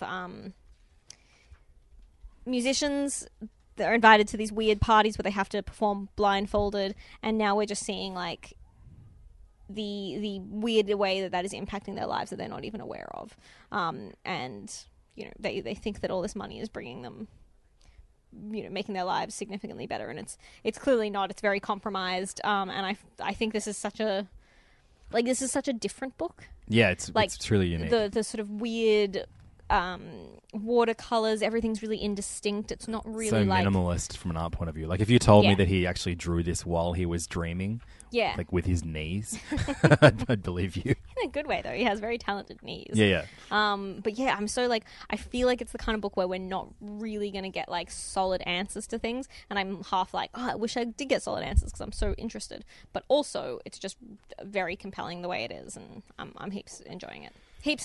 Hey, again, what I don't even know what type sense? of word does that heaps mean? is in that regard. You guys know what I mean. Those are our image books for the week. What's that, a preview of at the back? Wow, that was Regression. Great. Regression. That one we already read. Oh yeah, cool. I like that. Cool. That was good. Sweet. Yeah. We're going to Let's talk talk about Marvel Marvel. books now. There's a big stack of them. I want to talk about something at the top. It's a series that we dropped, but I picked this up because it's the 150th issue.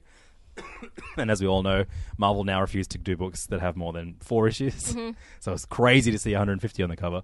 Yeah, and that's the classic thing that both Marvel and DC do, where they go back to like the original numbering or like how many issues there have been. So this is the 150th issue of Venom, even if we were only up to like issue 8 of the current series or something that. They're counting everything. Yeah. Yeah, everything. Right. It's still a feat to have 150 issues out with the word Venom on the front. Who would have thought that you could make 150 issues worth of stories about the gloopy guy? So this issue is still being written by series regular Mike Costa, and the reason I picked it up was obviously the art on this. Even though bulk of the story, the cover's crap. I don't know why you would have Tradd Moore, who does the incredible art within the main story in this issue, do the art and then not have Tradd Moore do the cover too. Yeah, he did a variant. Okay, I'll have to track that one down. Tradd Moore is one of our favourite artists. He shows up nowhere near as much as I would love him to. I highly recommend the Luther Strode series that he did the art on. That was kind of like his I think maybe the first comics he did. Yeah. Justin Jordan found him on Tumblr or something ridiculous. DeviantArt, I think. And I loved his Ghost Rider series. I thought that was like just fun. so exceptional, so beyond what that book could be, you know? And he's one of my favorite artists to follow on Instagram because he always does like hints at things that he's working on in the future. Most of the time it's just variant covers. Yeah. He's currently doing the great covers on the Secret Warriors series over at Marvel. But he's been putting up Venom-related stuff for the last few months, and it's because he's been working on the story in this issue, which is basically the original inhabitant of the Venom suit, Eddie Brock. Eddie Brock. Basically, it's the reunion between the two of them. He has the Venom, the symbiote suit now. I don't know what the fuck happened to the guy that was the main character in this series. Me neither. Probably died. The Probably. R.I.P. R.I.P. that guy. This story is like a celebration of Eddie and Venom and their early adventures and the power struggle between the two of them, and they refer to each other as my love, and it's really like, because it starts off like this is a love story, which is, someone was like, oh, that's how one of the Spider-Man movies started, right? Which is kind of a funny, like, it's a funny little callback, little reference, but this a fun issue story-wise, but just like Treadmore is so good. Treadmore is so good. If you like line work, and I'll talk about how good the line work is in Jeff Darrow's art later on, but wow. I'm not sure if they. I think Treadmore does. He's like a classic artist, like all pencils and then etc. You know how art works, but he's not, I don't think he's creating these digitally, is what I'm saying.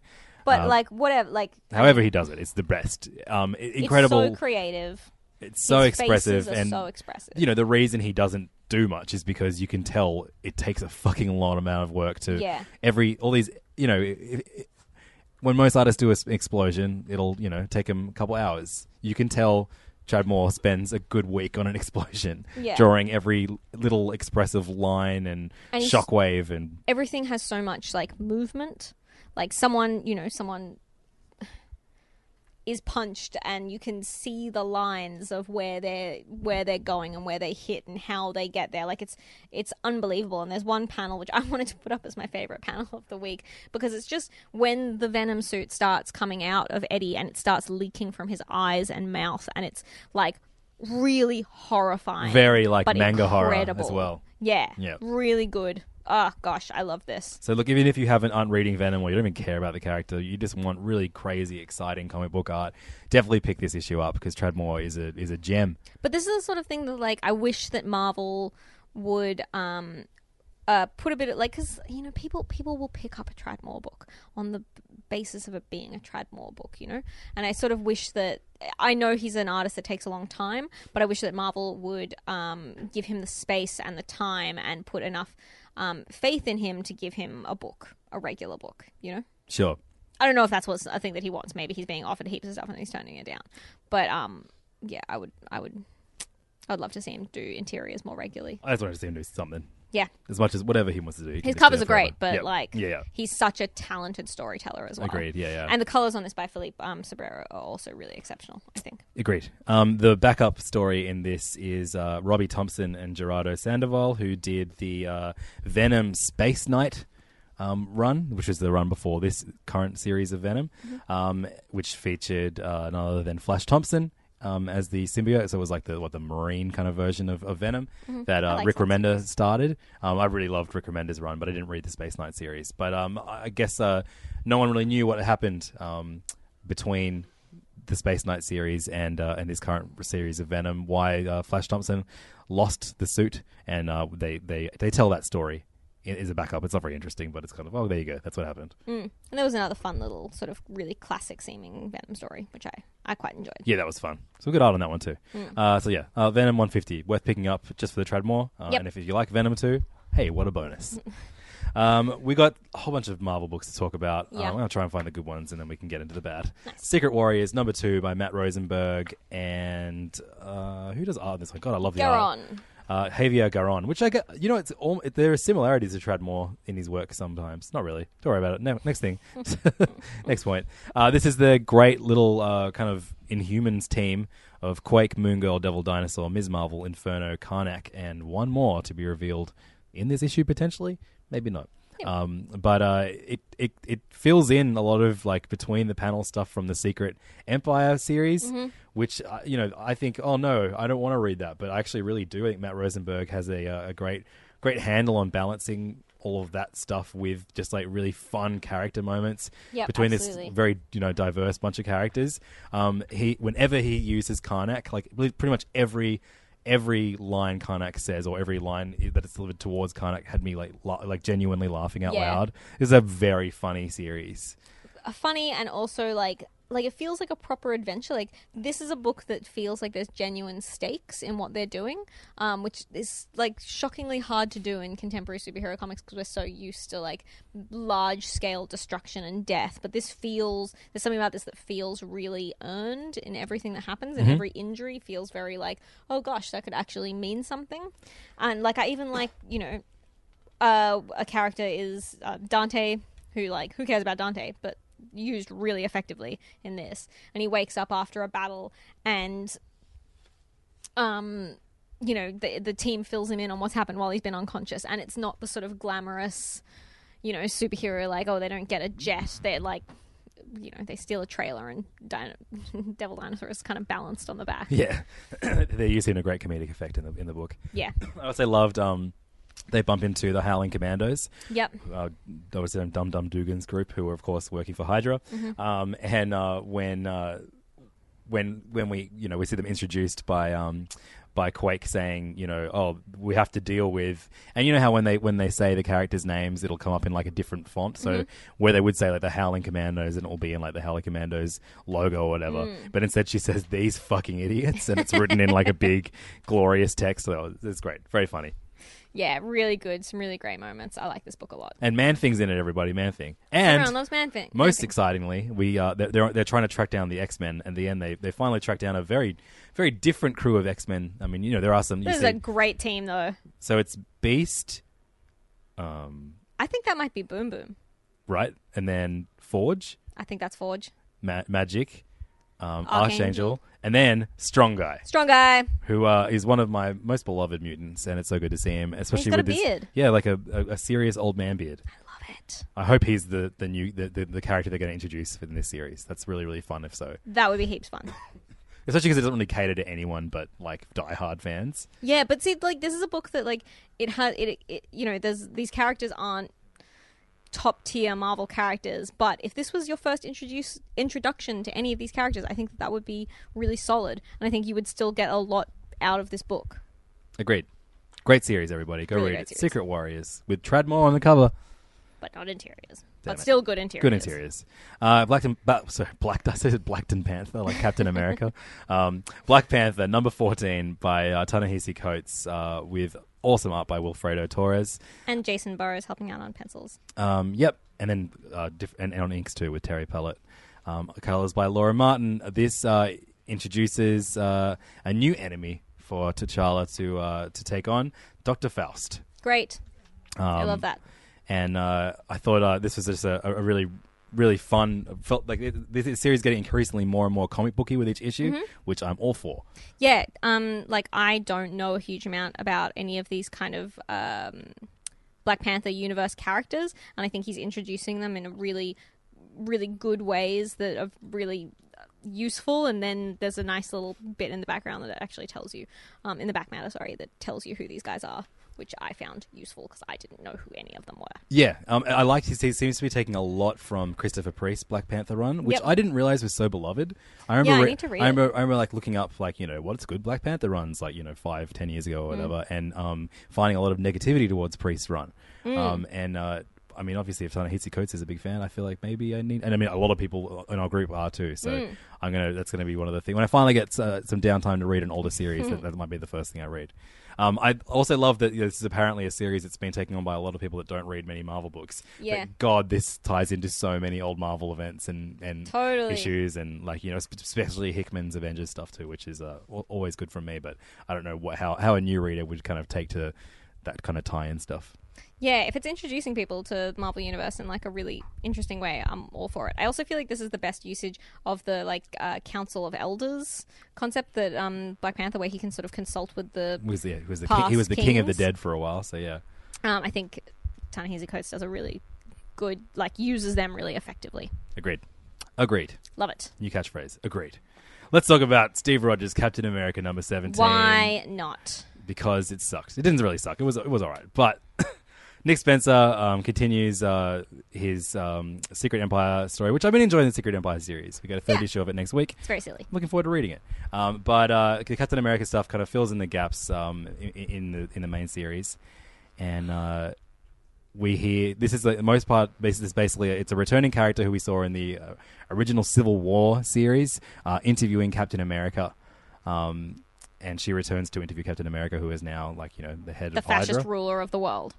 And this book is it's kind of fun because it kind of tells some more events from the point of view of Captain America, but he's like a real dick, and yeah. I think that the thing that annoys me most about this series is that I feel like in the past, Cap, while he's obviously this is not the Cap that we know and love, it's still similar and his positions are kind of defendable and he's not just a straight up dick.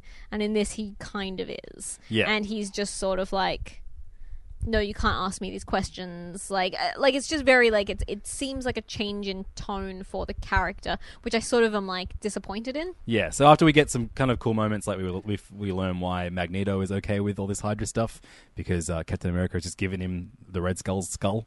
Yep. And, he's sick. And also, there's a Zorn reference as well. Yeah, Zorn reference. Interesting. We find out sort of what's going on in the weird Inhuman internment camp, which is pretty fucked up. Yeah, there's just Nick Spencer is not subtle. And my main criticisms from this are when he makes fake news references. Yeah. And then he even says after the reporter is basically taken off the air because she asks one question related to the Las Vegas bombings.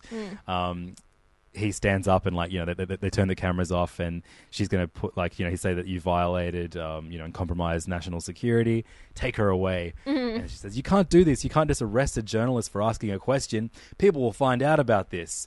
And he says, I'm sure you're right, Miss Floyd, I imagine people on Twitter will be furious. And it's just Nick Spencer, you silly man. I think, I don't know, if you are someone who is desperate for a mirror version of real world events, and for whatever reason you can't find them literally fucking everywhere, maybe this was really fun for you to read. Yeah, if the real world isn't horrifying enough for you right now, just get it. Just get another dose of it in Captain America. Anyway. I think the thing that's frustrating about this series for me is I think it would be so much more satisfying. I'm not opposed to for all of I don't love Mark Millar, Superman Red Sun is a fun read. That's a fun book. And I think that if this was just a standalone series that was self-contained like that, just like an Elseworlds book, I think it would probably be a more satisfying read. But the fact that it has to be this big event makes it just that much harder to balance and just less fun. Yep, agreed. Anyway, Secret Empire issue number 3 coming soon, and the next cover of Captain America has him battling Namor. Namor gets referenced a lot in all these books. Namor comes up in another book we're going to talk about later on. Yeah, I think. Oh yeah, Jean Grey. Let's talk about that next. Yeah. Fuck, this was a good issue. Yeah. So we kind of ragged on Jean Grey number 1 by Dennis Hopeless and Victor Ibanez. We hate books about it women, apparently. No, it was just boring. Yeah, it was boring. Like all sassy young women. JK, they're great. But I just thought it was just a bit nothing. It just it was her in Tokyo kind of battling characters that didn't really matter, and then she learns that the Phoenix is coming. Who gives a shit? Yeah.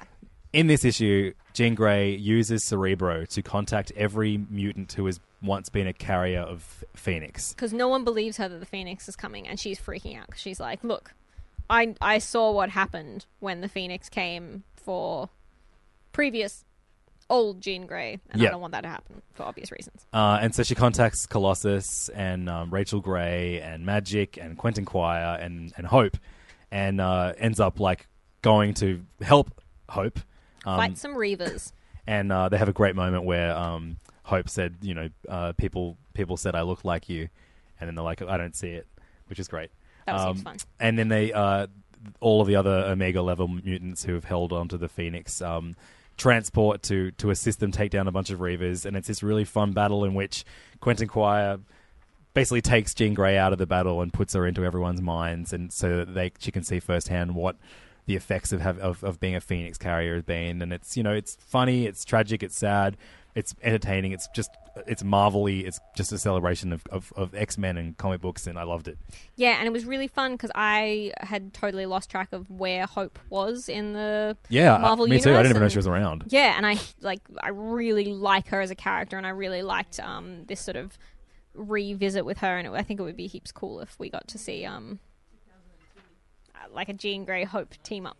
Yeah, well, we're getting a Cable series. Maybe Hope will kind of go Yeah. into that. James Robertson is writing that this week. And then on the final page it says, next, friggin' Namor. Yeah, so she after all of the Phoenix carriers don't really give her the advice she needs, she learns that she has to go track down the one mutant who might be able to get her to take down Phoenix once and for all, Namor. So that'll be fun.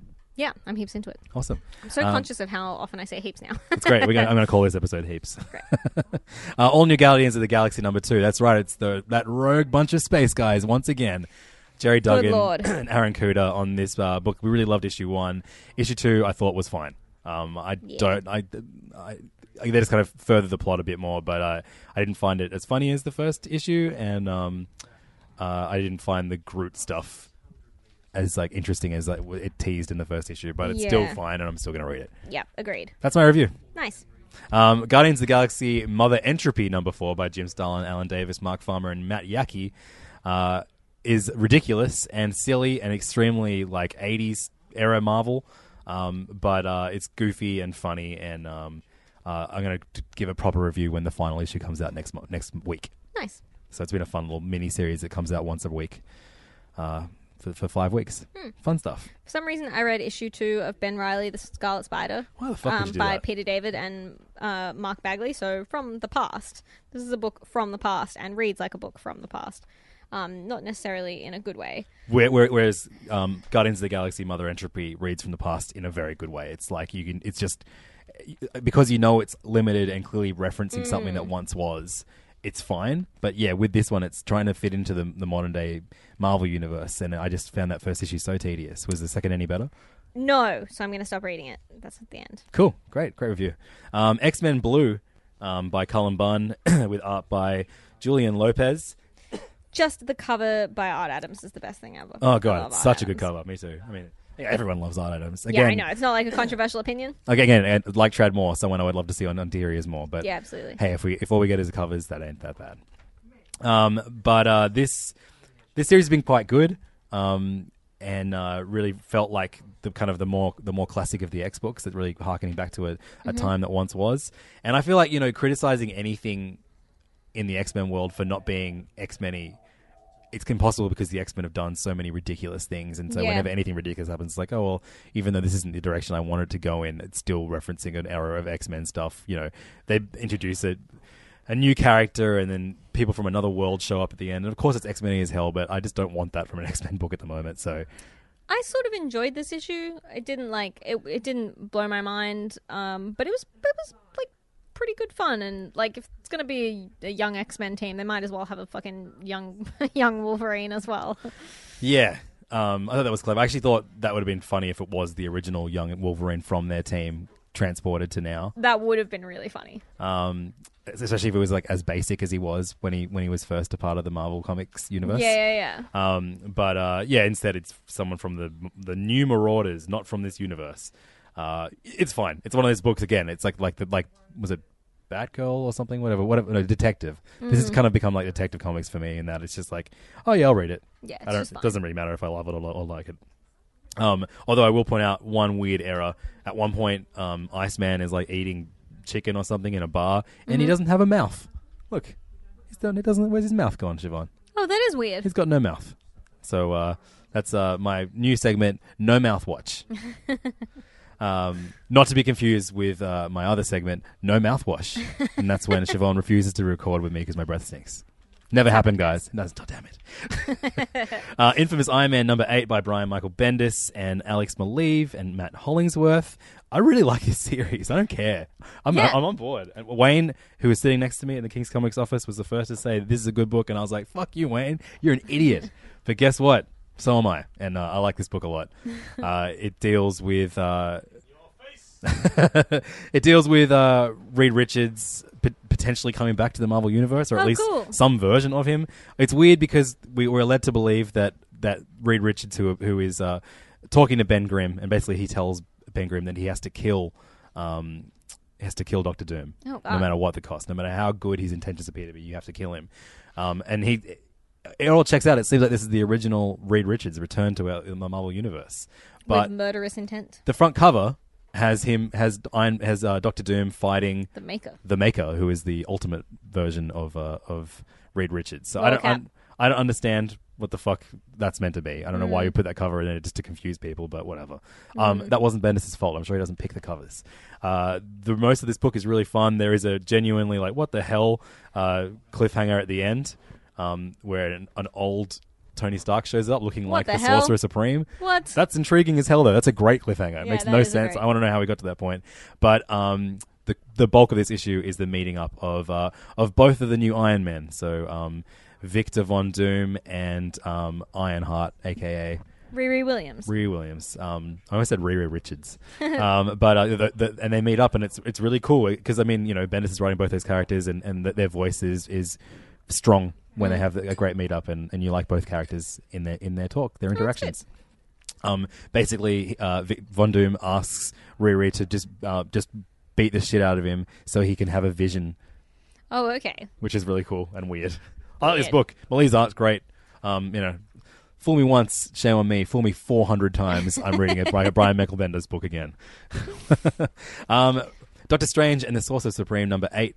By Robbie Thompson with Javier Rodriguez. This book ended up being so good. Yeah, heaps fun, right? I'm glad I stuck with it. All it took was you telling me there was a Choose Your Own Adventure issue, and I started reading it again. So easy. But I should just say that about everything. Yeah. There is just I read a lot more manga if you said it was Choose Your Own Adventure. But it's now like, Doctor Strange leading a weird magic team alongside the most of the Marvel Universe. So Robert Thompson is really he's having his cake and eating it too. There's Howard the Duck's in this, Luke Cage is in this, all the Avengers are in this. Yeah. And ends with kind of all the magic characters disappearing, and it's up to the regular people to clean up the mess while the magic characters are stuck in a creepy world with a weird demon with hands for a mouth. Yeah, and hands for eyes and hands for every other possible thing. He's just hands on hands. This is a great issue. And such good art and such crazy good colours. Yep. Who does the colours? Is it Laura Martin? No, Lopez. No, it's Belair. Jody Belair. Inks by Alvaro Lopez. There you go. There's a page where they sort of enter someone else's memories or something like that. Oh, and God, everything's it was good. pink and purple, and it's just really extraordinary. Super incredible. And it's got one more issue of this left, I Cool. think. So we can look back on this series when the final issue comes out. Nice. Moon Girl and Devil Dinosaur began a new arc called Girl Moon this week. This is the All Ages series by Brandon Montclair, Natasha Bustos, and Tamara Bonvillain. I loved this first issue of this arc so much more than the last arc, which was her kind of going... It was up and down. It was really good sometimes. Yeah. And then Totally Hulk was in it. Totally Awesome Hulk was in it. Way too much. You hate the Totally Awesome Hulk. I do. He's totally over the top Hulk. But this is basically Lunella, aka Moon Girl. It gets contacted while she's doing a bunch of weird space contacting stuff. She hears a voice of a girl who is lost somewhere in space and travels into space with Devil Dinosaur in a hilarious pod that she slingshots herself into space with. And then as she finds the moon that she thinks the girl is stuck on, she realizes that the girl is not stuck on the moon. The girl literally is the moon. So yeah. This arc is called Girl Moon, and I thought this was a beautiful issue. Yeah, such a beautiful series to look at, and so so freewheeling and imaginative, and this book could go anywhere. And Lunella is such a fun character who sort of acts on instinct and things like that. Yeah, I wonder if this book is just going to keep continuing, because I know it sells really well on Scholastic book clubs and that kind of stuff for all ages readers. I think Marvel would be really stupid if they cancelled this. And Marvel's never been really stupid in the past, so it'll be around forever. Hey, all right. Those are all the Marvel books I read. I also read issue 19 of the Totally Awesome Hulk. More totally shut the fuck up, Hulk. Written by Greg Pak with art by Robert Gill. This ties into the other Greg Pak book, Weapon X. which I just sort of think this is a fun story arc. I'm kind of enjoying it. Yes, the Totally Awesome Hulk is a big cheese dick, but that's kind of Cheese dick or cheese stick? I said cheese dick. Sorry. That's a really gross insult that my boyfriend uses all the time. To you? All the time. It's really rude. But I sort of like that Amadeus Cho, he's like, I'm the smartest guy on earth, but then he's like a total idiot in a lot of ways, and that's kind of satisfying and fun, and there's some pretty fun sort of interactions. Although, there's a couple of like poorly written moments, but it's pretty fun. I'm into it. I'm still going to read it because I'm an idiot. Those are our totally awesome Marvel reviews, and now we're going to review the totally awesome other publishers that we read books from this week. Nice. First up is Dark Horse for 3 books I read from Dark Horse this week, and they were all very good. First up is The Shaolin Cowboy, Who'll Stop the Rain by Jeff Darrow, who wrote and drew, and then colors by Dave Stewart. This is the completely ridiculous story of the Shaolin Cowboy, who is Jeff Darrow's character, who is a Shaolin cowboy who uses ninja skills to just kind of get through horrible things that life throws at him. And this is set in like the most disgusting city of all time. Like if you I spent a really long time reading this issue because you want to read all of the stuff that's happening in the background. There's so many weird jokes. It's so ridiculous. Like, it's so disgusting. Yep. It's so intricate and action-packed and funny. The last Shaolin Cowboy story series was just 6 issues of him fighting zombies in the desert. Yeah, I was almost dialogue free, save for the first and last issue. This one is like just so dialogue heavy, and it made me realize that Jeff Darrow is such a gifted comedy writer. He really is. And so basically, a bunch of animals kind of lead the crime syndicates in New York. Is it New York? Is it in New York? Somewhere. I don't know. It's just like it's set just in America. A really disgusting city. Yep. Wherever it is, it's dirty. There's people on the street. It's full of brothels. There's all these weird sex ads everywhere. But it's really it's funny. It's really funny. And all the animals are disgusting. Yep. And so the first animal that goes after him in this issue is a ginormous crab who has a car on its back that humans are inside and are trying to attack him. And once he takes him down using the aid of a gas station, we then learn the backstory of a pig whose mother was killed by the Shaolin Cowboy when it was a baby. And this is a giant, a literal giant pig who has guns and knives dangling from his ears as earrings. Like earrings and nipples as well. Yeah. It's insane. It's completely insane and crass and violent and just but also I would count it as an intelligent book as well. Absolutely. He's definitely got things that he's saying in this ludicrous, disgusting book. And it's so fun. Yeah. There was that Anthony Bourdain book that he wrote for Vertigo a while ago that tried to show tried to show and that was about Jiro was a sushi chef who also had blade skills and kills everybody, and it was in this horrible future version of the most disgusting America could be. I feel like this is way more successful in that critique of America, way more entertaining at the very least. But Jeff Darrow is better at making comics than Anthony Bourdain. Shocking news. But give him a food series, is what I'm saying. Yeah.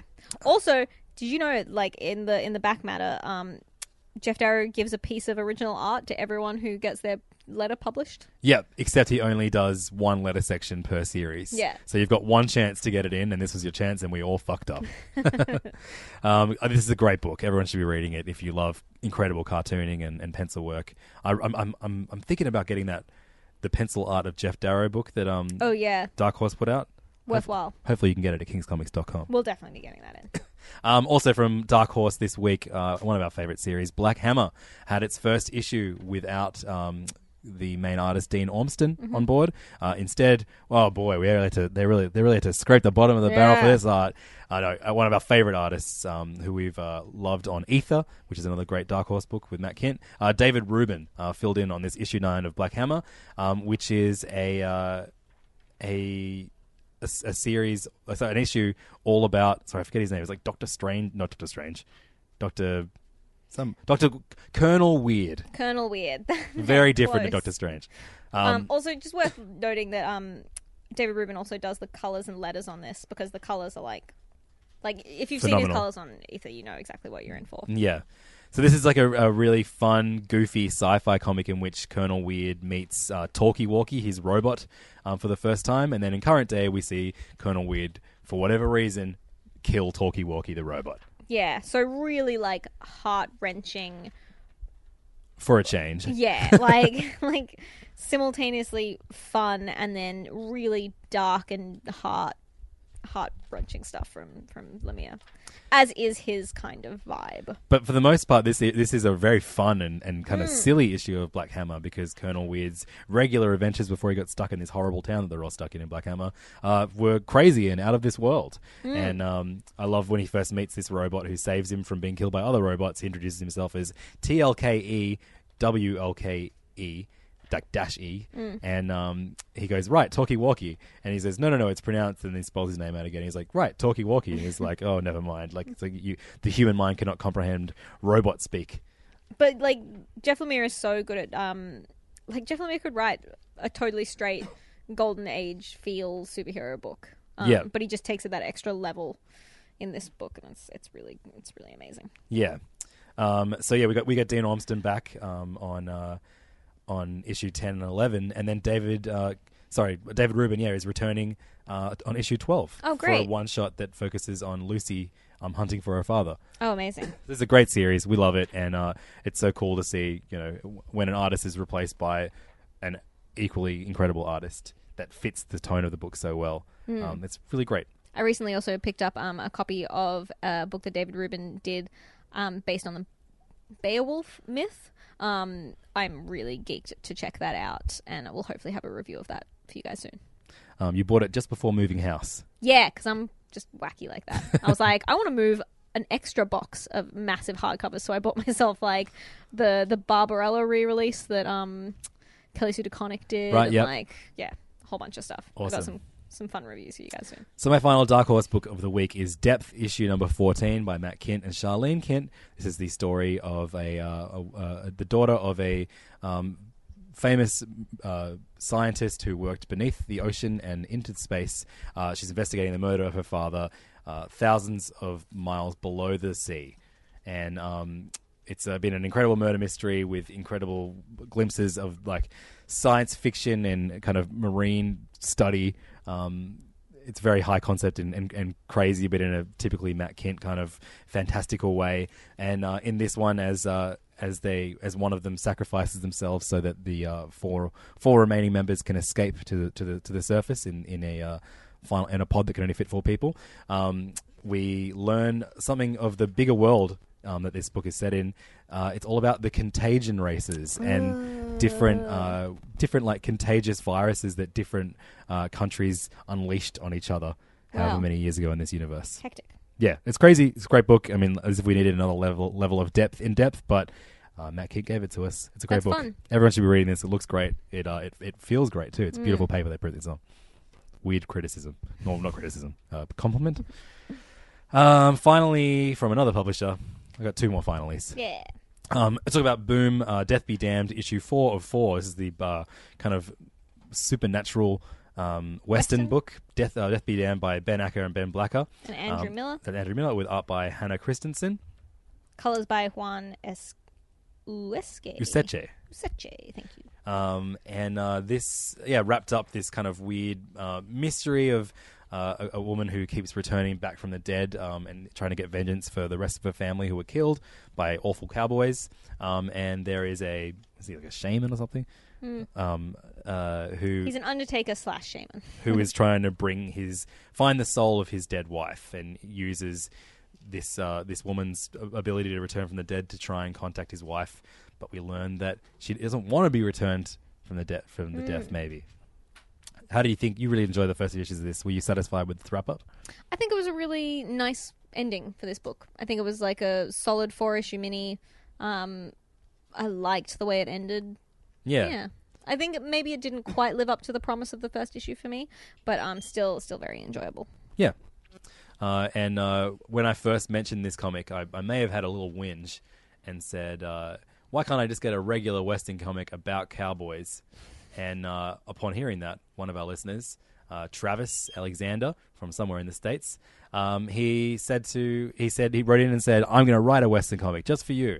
And so he put it on Kickstarter. Bloody well did it. Called Grey Coyote. Look it up. I'm so impressed by someone who says they want to do something and just does it. I think that's amazing. Yeah, and so he has like 1 day left on his Kickstarter, and he's well on he's a couple $100 above his goal to write and publish his own comic, Grey Coyote. Congrats. So well done, Travis. We look forward to reviewing that on First Things First on Serious Issues in the future. Yeah, I'm really excited. Imagine if we were just cunts about it. Well, like this actually really fucking sucks. I wish this was supernatural. Finally, this week I read Exo Manowar issue 3 by Matt Kinn again, Woo. with art by Thomas Giorello and extra art in the start of this book by David Mack, Really, which I thought was really cool. Which kind lovely David Mack art. telling the history of some of the characters within this universe. This was the most comic booky of this series. The series has been so far. Very much like a kind of war battle comic, as Exo Manowar Arik kind of embraces the killing lust side of himself. Did you enjoy it? I did. It's a good I'm book. still into it. I'm keen for the next issue. One of my as favorite always. things about this book is Thomas Giorello's art, and issue 4 is a new arc without Thomas Giorello on it. Instead, we get someone else who isn't Thomas Giorello. It is someone whose last name is Doug Braithwaite. I don't know. I'm not familiar with his art, but I'm sure it'll be fine. Also very excited about this other Valiant book called Secret Weapons, written by the guy who wrote what was the sci-fi movie that everyone loved last year? With like Amy Adams in it. God Arrival? damn it. Yes. Oh. He wrote the Arrival script. He's writing Secret Weapons. That was a good movie. I didn't see it. I watched it. You didn't walk out of it? I watched it on a plane. It's the best way Can't to watch walk out of movies. it. No, you can't. You die. So these are our reviews for the week. But I just Siobhan, wanted to quickly mention 2 things. Mm-hmm. Number one, because I missed it when it originally came out, Heathen, issue 3, by Natasha Alterici. Alterici, and letters by Rachel Deering. This book is so flippin' good, guys. This book is so good. Yeah, we love it. It's so good. You need to read it. End of review. Before we end it, a listener of the podcast, Derek from Oklahoma, wrote to us and said that another aside. He wrote me a bunch of cool messages, and he's apparently going to send a present our way soon, which is very exciting. And every listener should do that, or just donate to our Patreon. That would be nice too. Patreon.com/seriouspodcast. But he says that Natasha Alterici, the creator of Heathen, actually lives an hour from him, and that he's met her. She's super nice, and she used to publish the series here in Oklahoma City through a local small press. And he keeps meaning to mention it when we review the series. But anyway, thanks for that, Derek. And if you have cool tidbits about the comics that we talk about, let us know. SeriousIssues@kingscomics.com is our email. Twitter.com/@serious__issues on Twitter. Or Facebook.com/SeriousIssuesPodcast. On Facebook, of course, /groups/SeriousIssuesPodcast if you want to chat with us all the goddamn time. And Patreon.com/SeriousIssuesPodcast. You can chat with us there too. I also just wanted to shout out to one of... I have a couple of things. I'm sorry. Shout out to... this Connor, who's on our Facebook group, who is like the most intelligent, well-spoken Queensland teen of all time, I think, and knows He's almost a tween. He knows so much about comics. It is unbelievable. He recommended a manga series to us called Descending Stories, which is all about the art of Rukago. I'm saying that wrong. Whatever. Doesn't sound like something Sorry, we do. guys. Rukago. What's Rukago? Rukugo. It's like storytelling on stage, and this is. I'm going to make Levins read it so that we can review it properly. But Manga Club. Really enjoyed it. Thanks for the recommendation. So that's my weird commit. We hit a pledge goal. Me and Siobhan started a Patreon for our friendship, and we hit our first goal, and that is that I have to read one manga every month, and it's really exciting, guys. I'm heaps looking forward to heaps liking this book. A couple of other things I just wanted to mention quickly. Obviously, this week we're celebrating Wonder Woman at King's Comics, and so this Saturday is Wonder Woman Day. We have a whole bunch of really fun stuff planned. You can come into King's and get some free Wonder Woman comics. We'll also be making cuffs and tiaras. It's extra nice if you have kids, but if you're an adult, you can still come down. Craft's good for all ages. Absolutely. We're going to have a visit from one of my favorite cosplayers who's got a really exciting Wonder Woman cosplay ready for us. And what else? What else did I have to mention? Oh, yeah. So Kings this year are the principal sponsor of the Ledgers, which is the Australian Comic Book Awards. So to celebrate from the 12th of June to the 16th of June, we are having a Australian Comics Week of celebrations We're going to be doing some signings, which I'm going to be announcing really soon on the King's Facebook page. But also we're doing a drink and draw night, which we haven't done before, at the Edinburgh Castle Hotel on Thursday, the 15th of June. From 6 p.m. to 9 p.m. We're going to have a live cosplay model there for the first hour, and that's going to be really sick. That's going to be really fun. It'd be lovely to see you all there. Finally, also Queens of Kings. The next Queens of Kings is going to be a doozy, guys. We're doing it extra early this month. So on the 11th of June, we are going to be having a special Queens of Kings with our very special guest, Nicola Scott. We're going to be talking about... Huge. Yeah, we're going to be talking about Secret Six, which is one of my favorite runs of... superhero comics ever. So it's going to be really fun because I think first that's kind comic of, I ever laughed out loud to. It's on a plane. Oh, nice. I think it's where sort of Nicola really cemented herself as like the go-to male cheesecake artist. Really spent a lot of time developing the sexy butts of a lot of men in those books, and I'm really geeked to talk about that with her and with all of the filthy ladies of Queens of Kings. So that's going to be a really fun one. If you haven't come down before, it's well worthwhile. Is that like what everyone calls themselves? No, it's just with we had a couple of new ladies last month, and we ended up talking for ages about what we think different superheroes' dicks would be like. And I think they were like, I wasn't expecting this at all. I was like, I'm so sorry, but it was also my fault because that was definitely a discussion that was pioneered by me. I think about it a lot. Which superhero has the best dick? Look, it's not so much best. I just have a lot of opinions about what they would all be like. Right. All right. Well, look, maybe a bonus episode. If anyone wants to know, Patreon listeners, hit me up on Twitter. The entire Q&A episode that we're very close to recording. We did the whole of the Justice League and the X-Men. Wow. Yeah. That's amazing. Yeah, it's gonna be great. All right. Well, that's another amazing episode. I told you it was riveting at the start, and I believe it was. Yep. Serious Issues again. Come and find us on the internet, and we'll see you next week. Thanks, guys. Oh wait. Guess what's coming out next week, Siobhan? Oh, yeah. There's heaps of stuff. Oh, my God. There's so much good stuff next week, guys. Saga returns with issue 43, the brand new arc.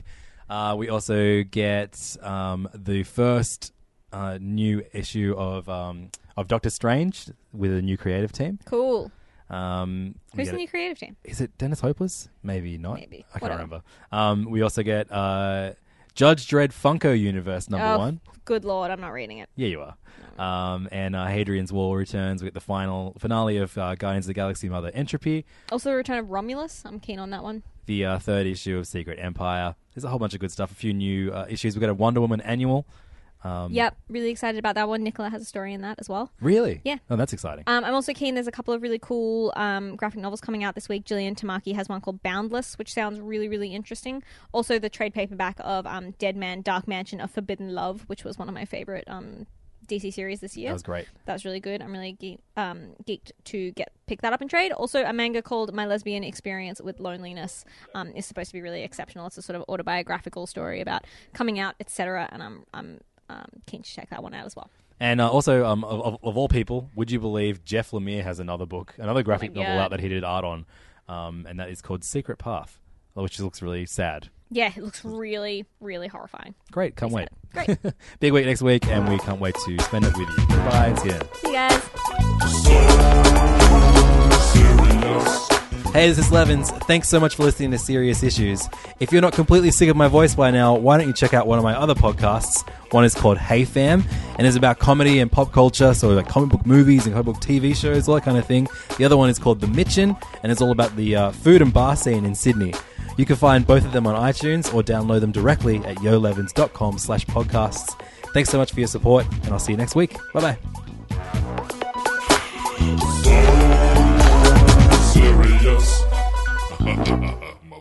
This podcast is part of the Planet Broadcasting Network. Visit planetbcasting.com for more podcasts from our great mates. I mean, if you want. It's up to you. Ever catch yourself eating the same flavorless dinner 3 days in a row? Dreaming of something better? Well, HelloFresh is your guilt-free dream come true, baby. It's me, Keke Palmer. Let's wake up those taste buds with hot, juicy pecan-crusted chicken or garlic butter shrimp scampi. Hello Fresh. Stop dreaming of all the delicious possibilities and dig in at HelloFresh.com. Let's get this dinner party started. Planning for your next trip?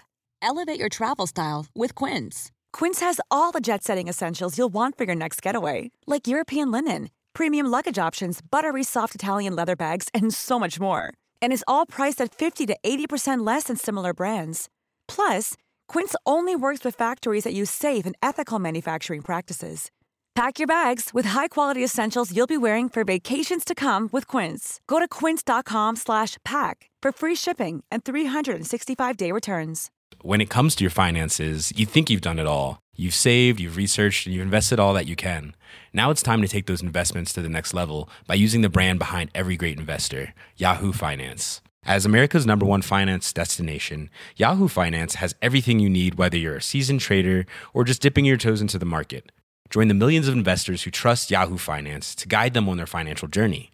For comprehensive financial news and analysis, visit yahoofinance.com, the #1 financial destination, yahoofinance.com.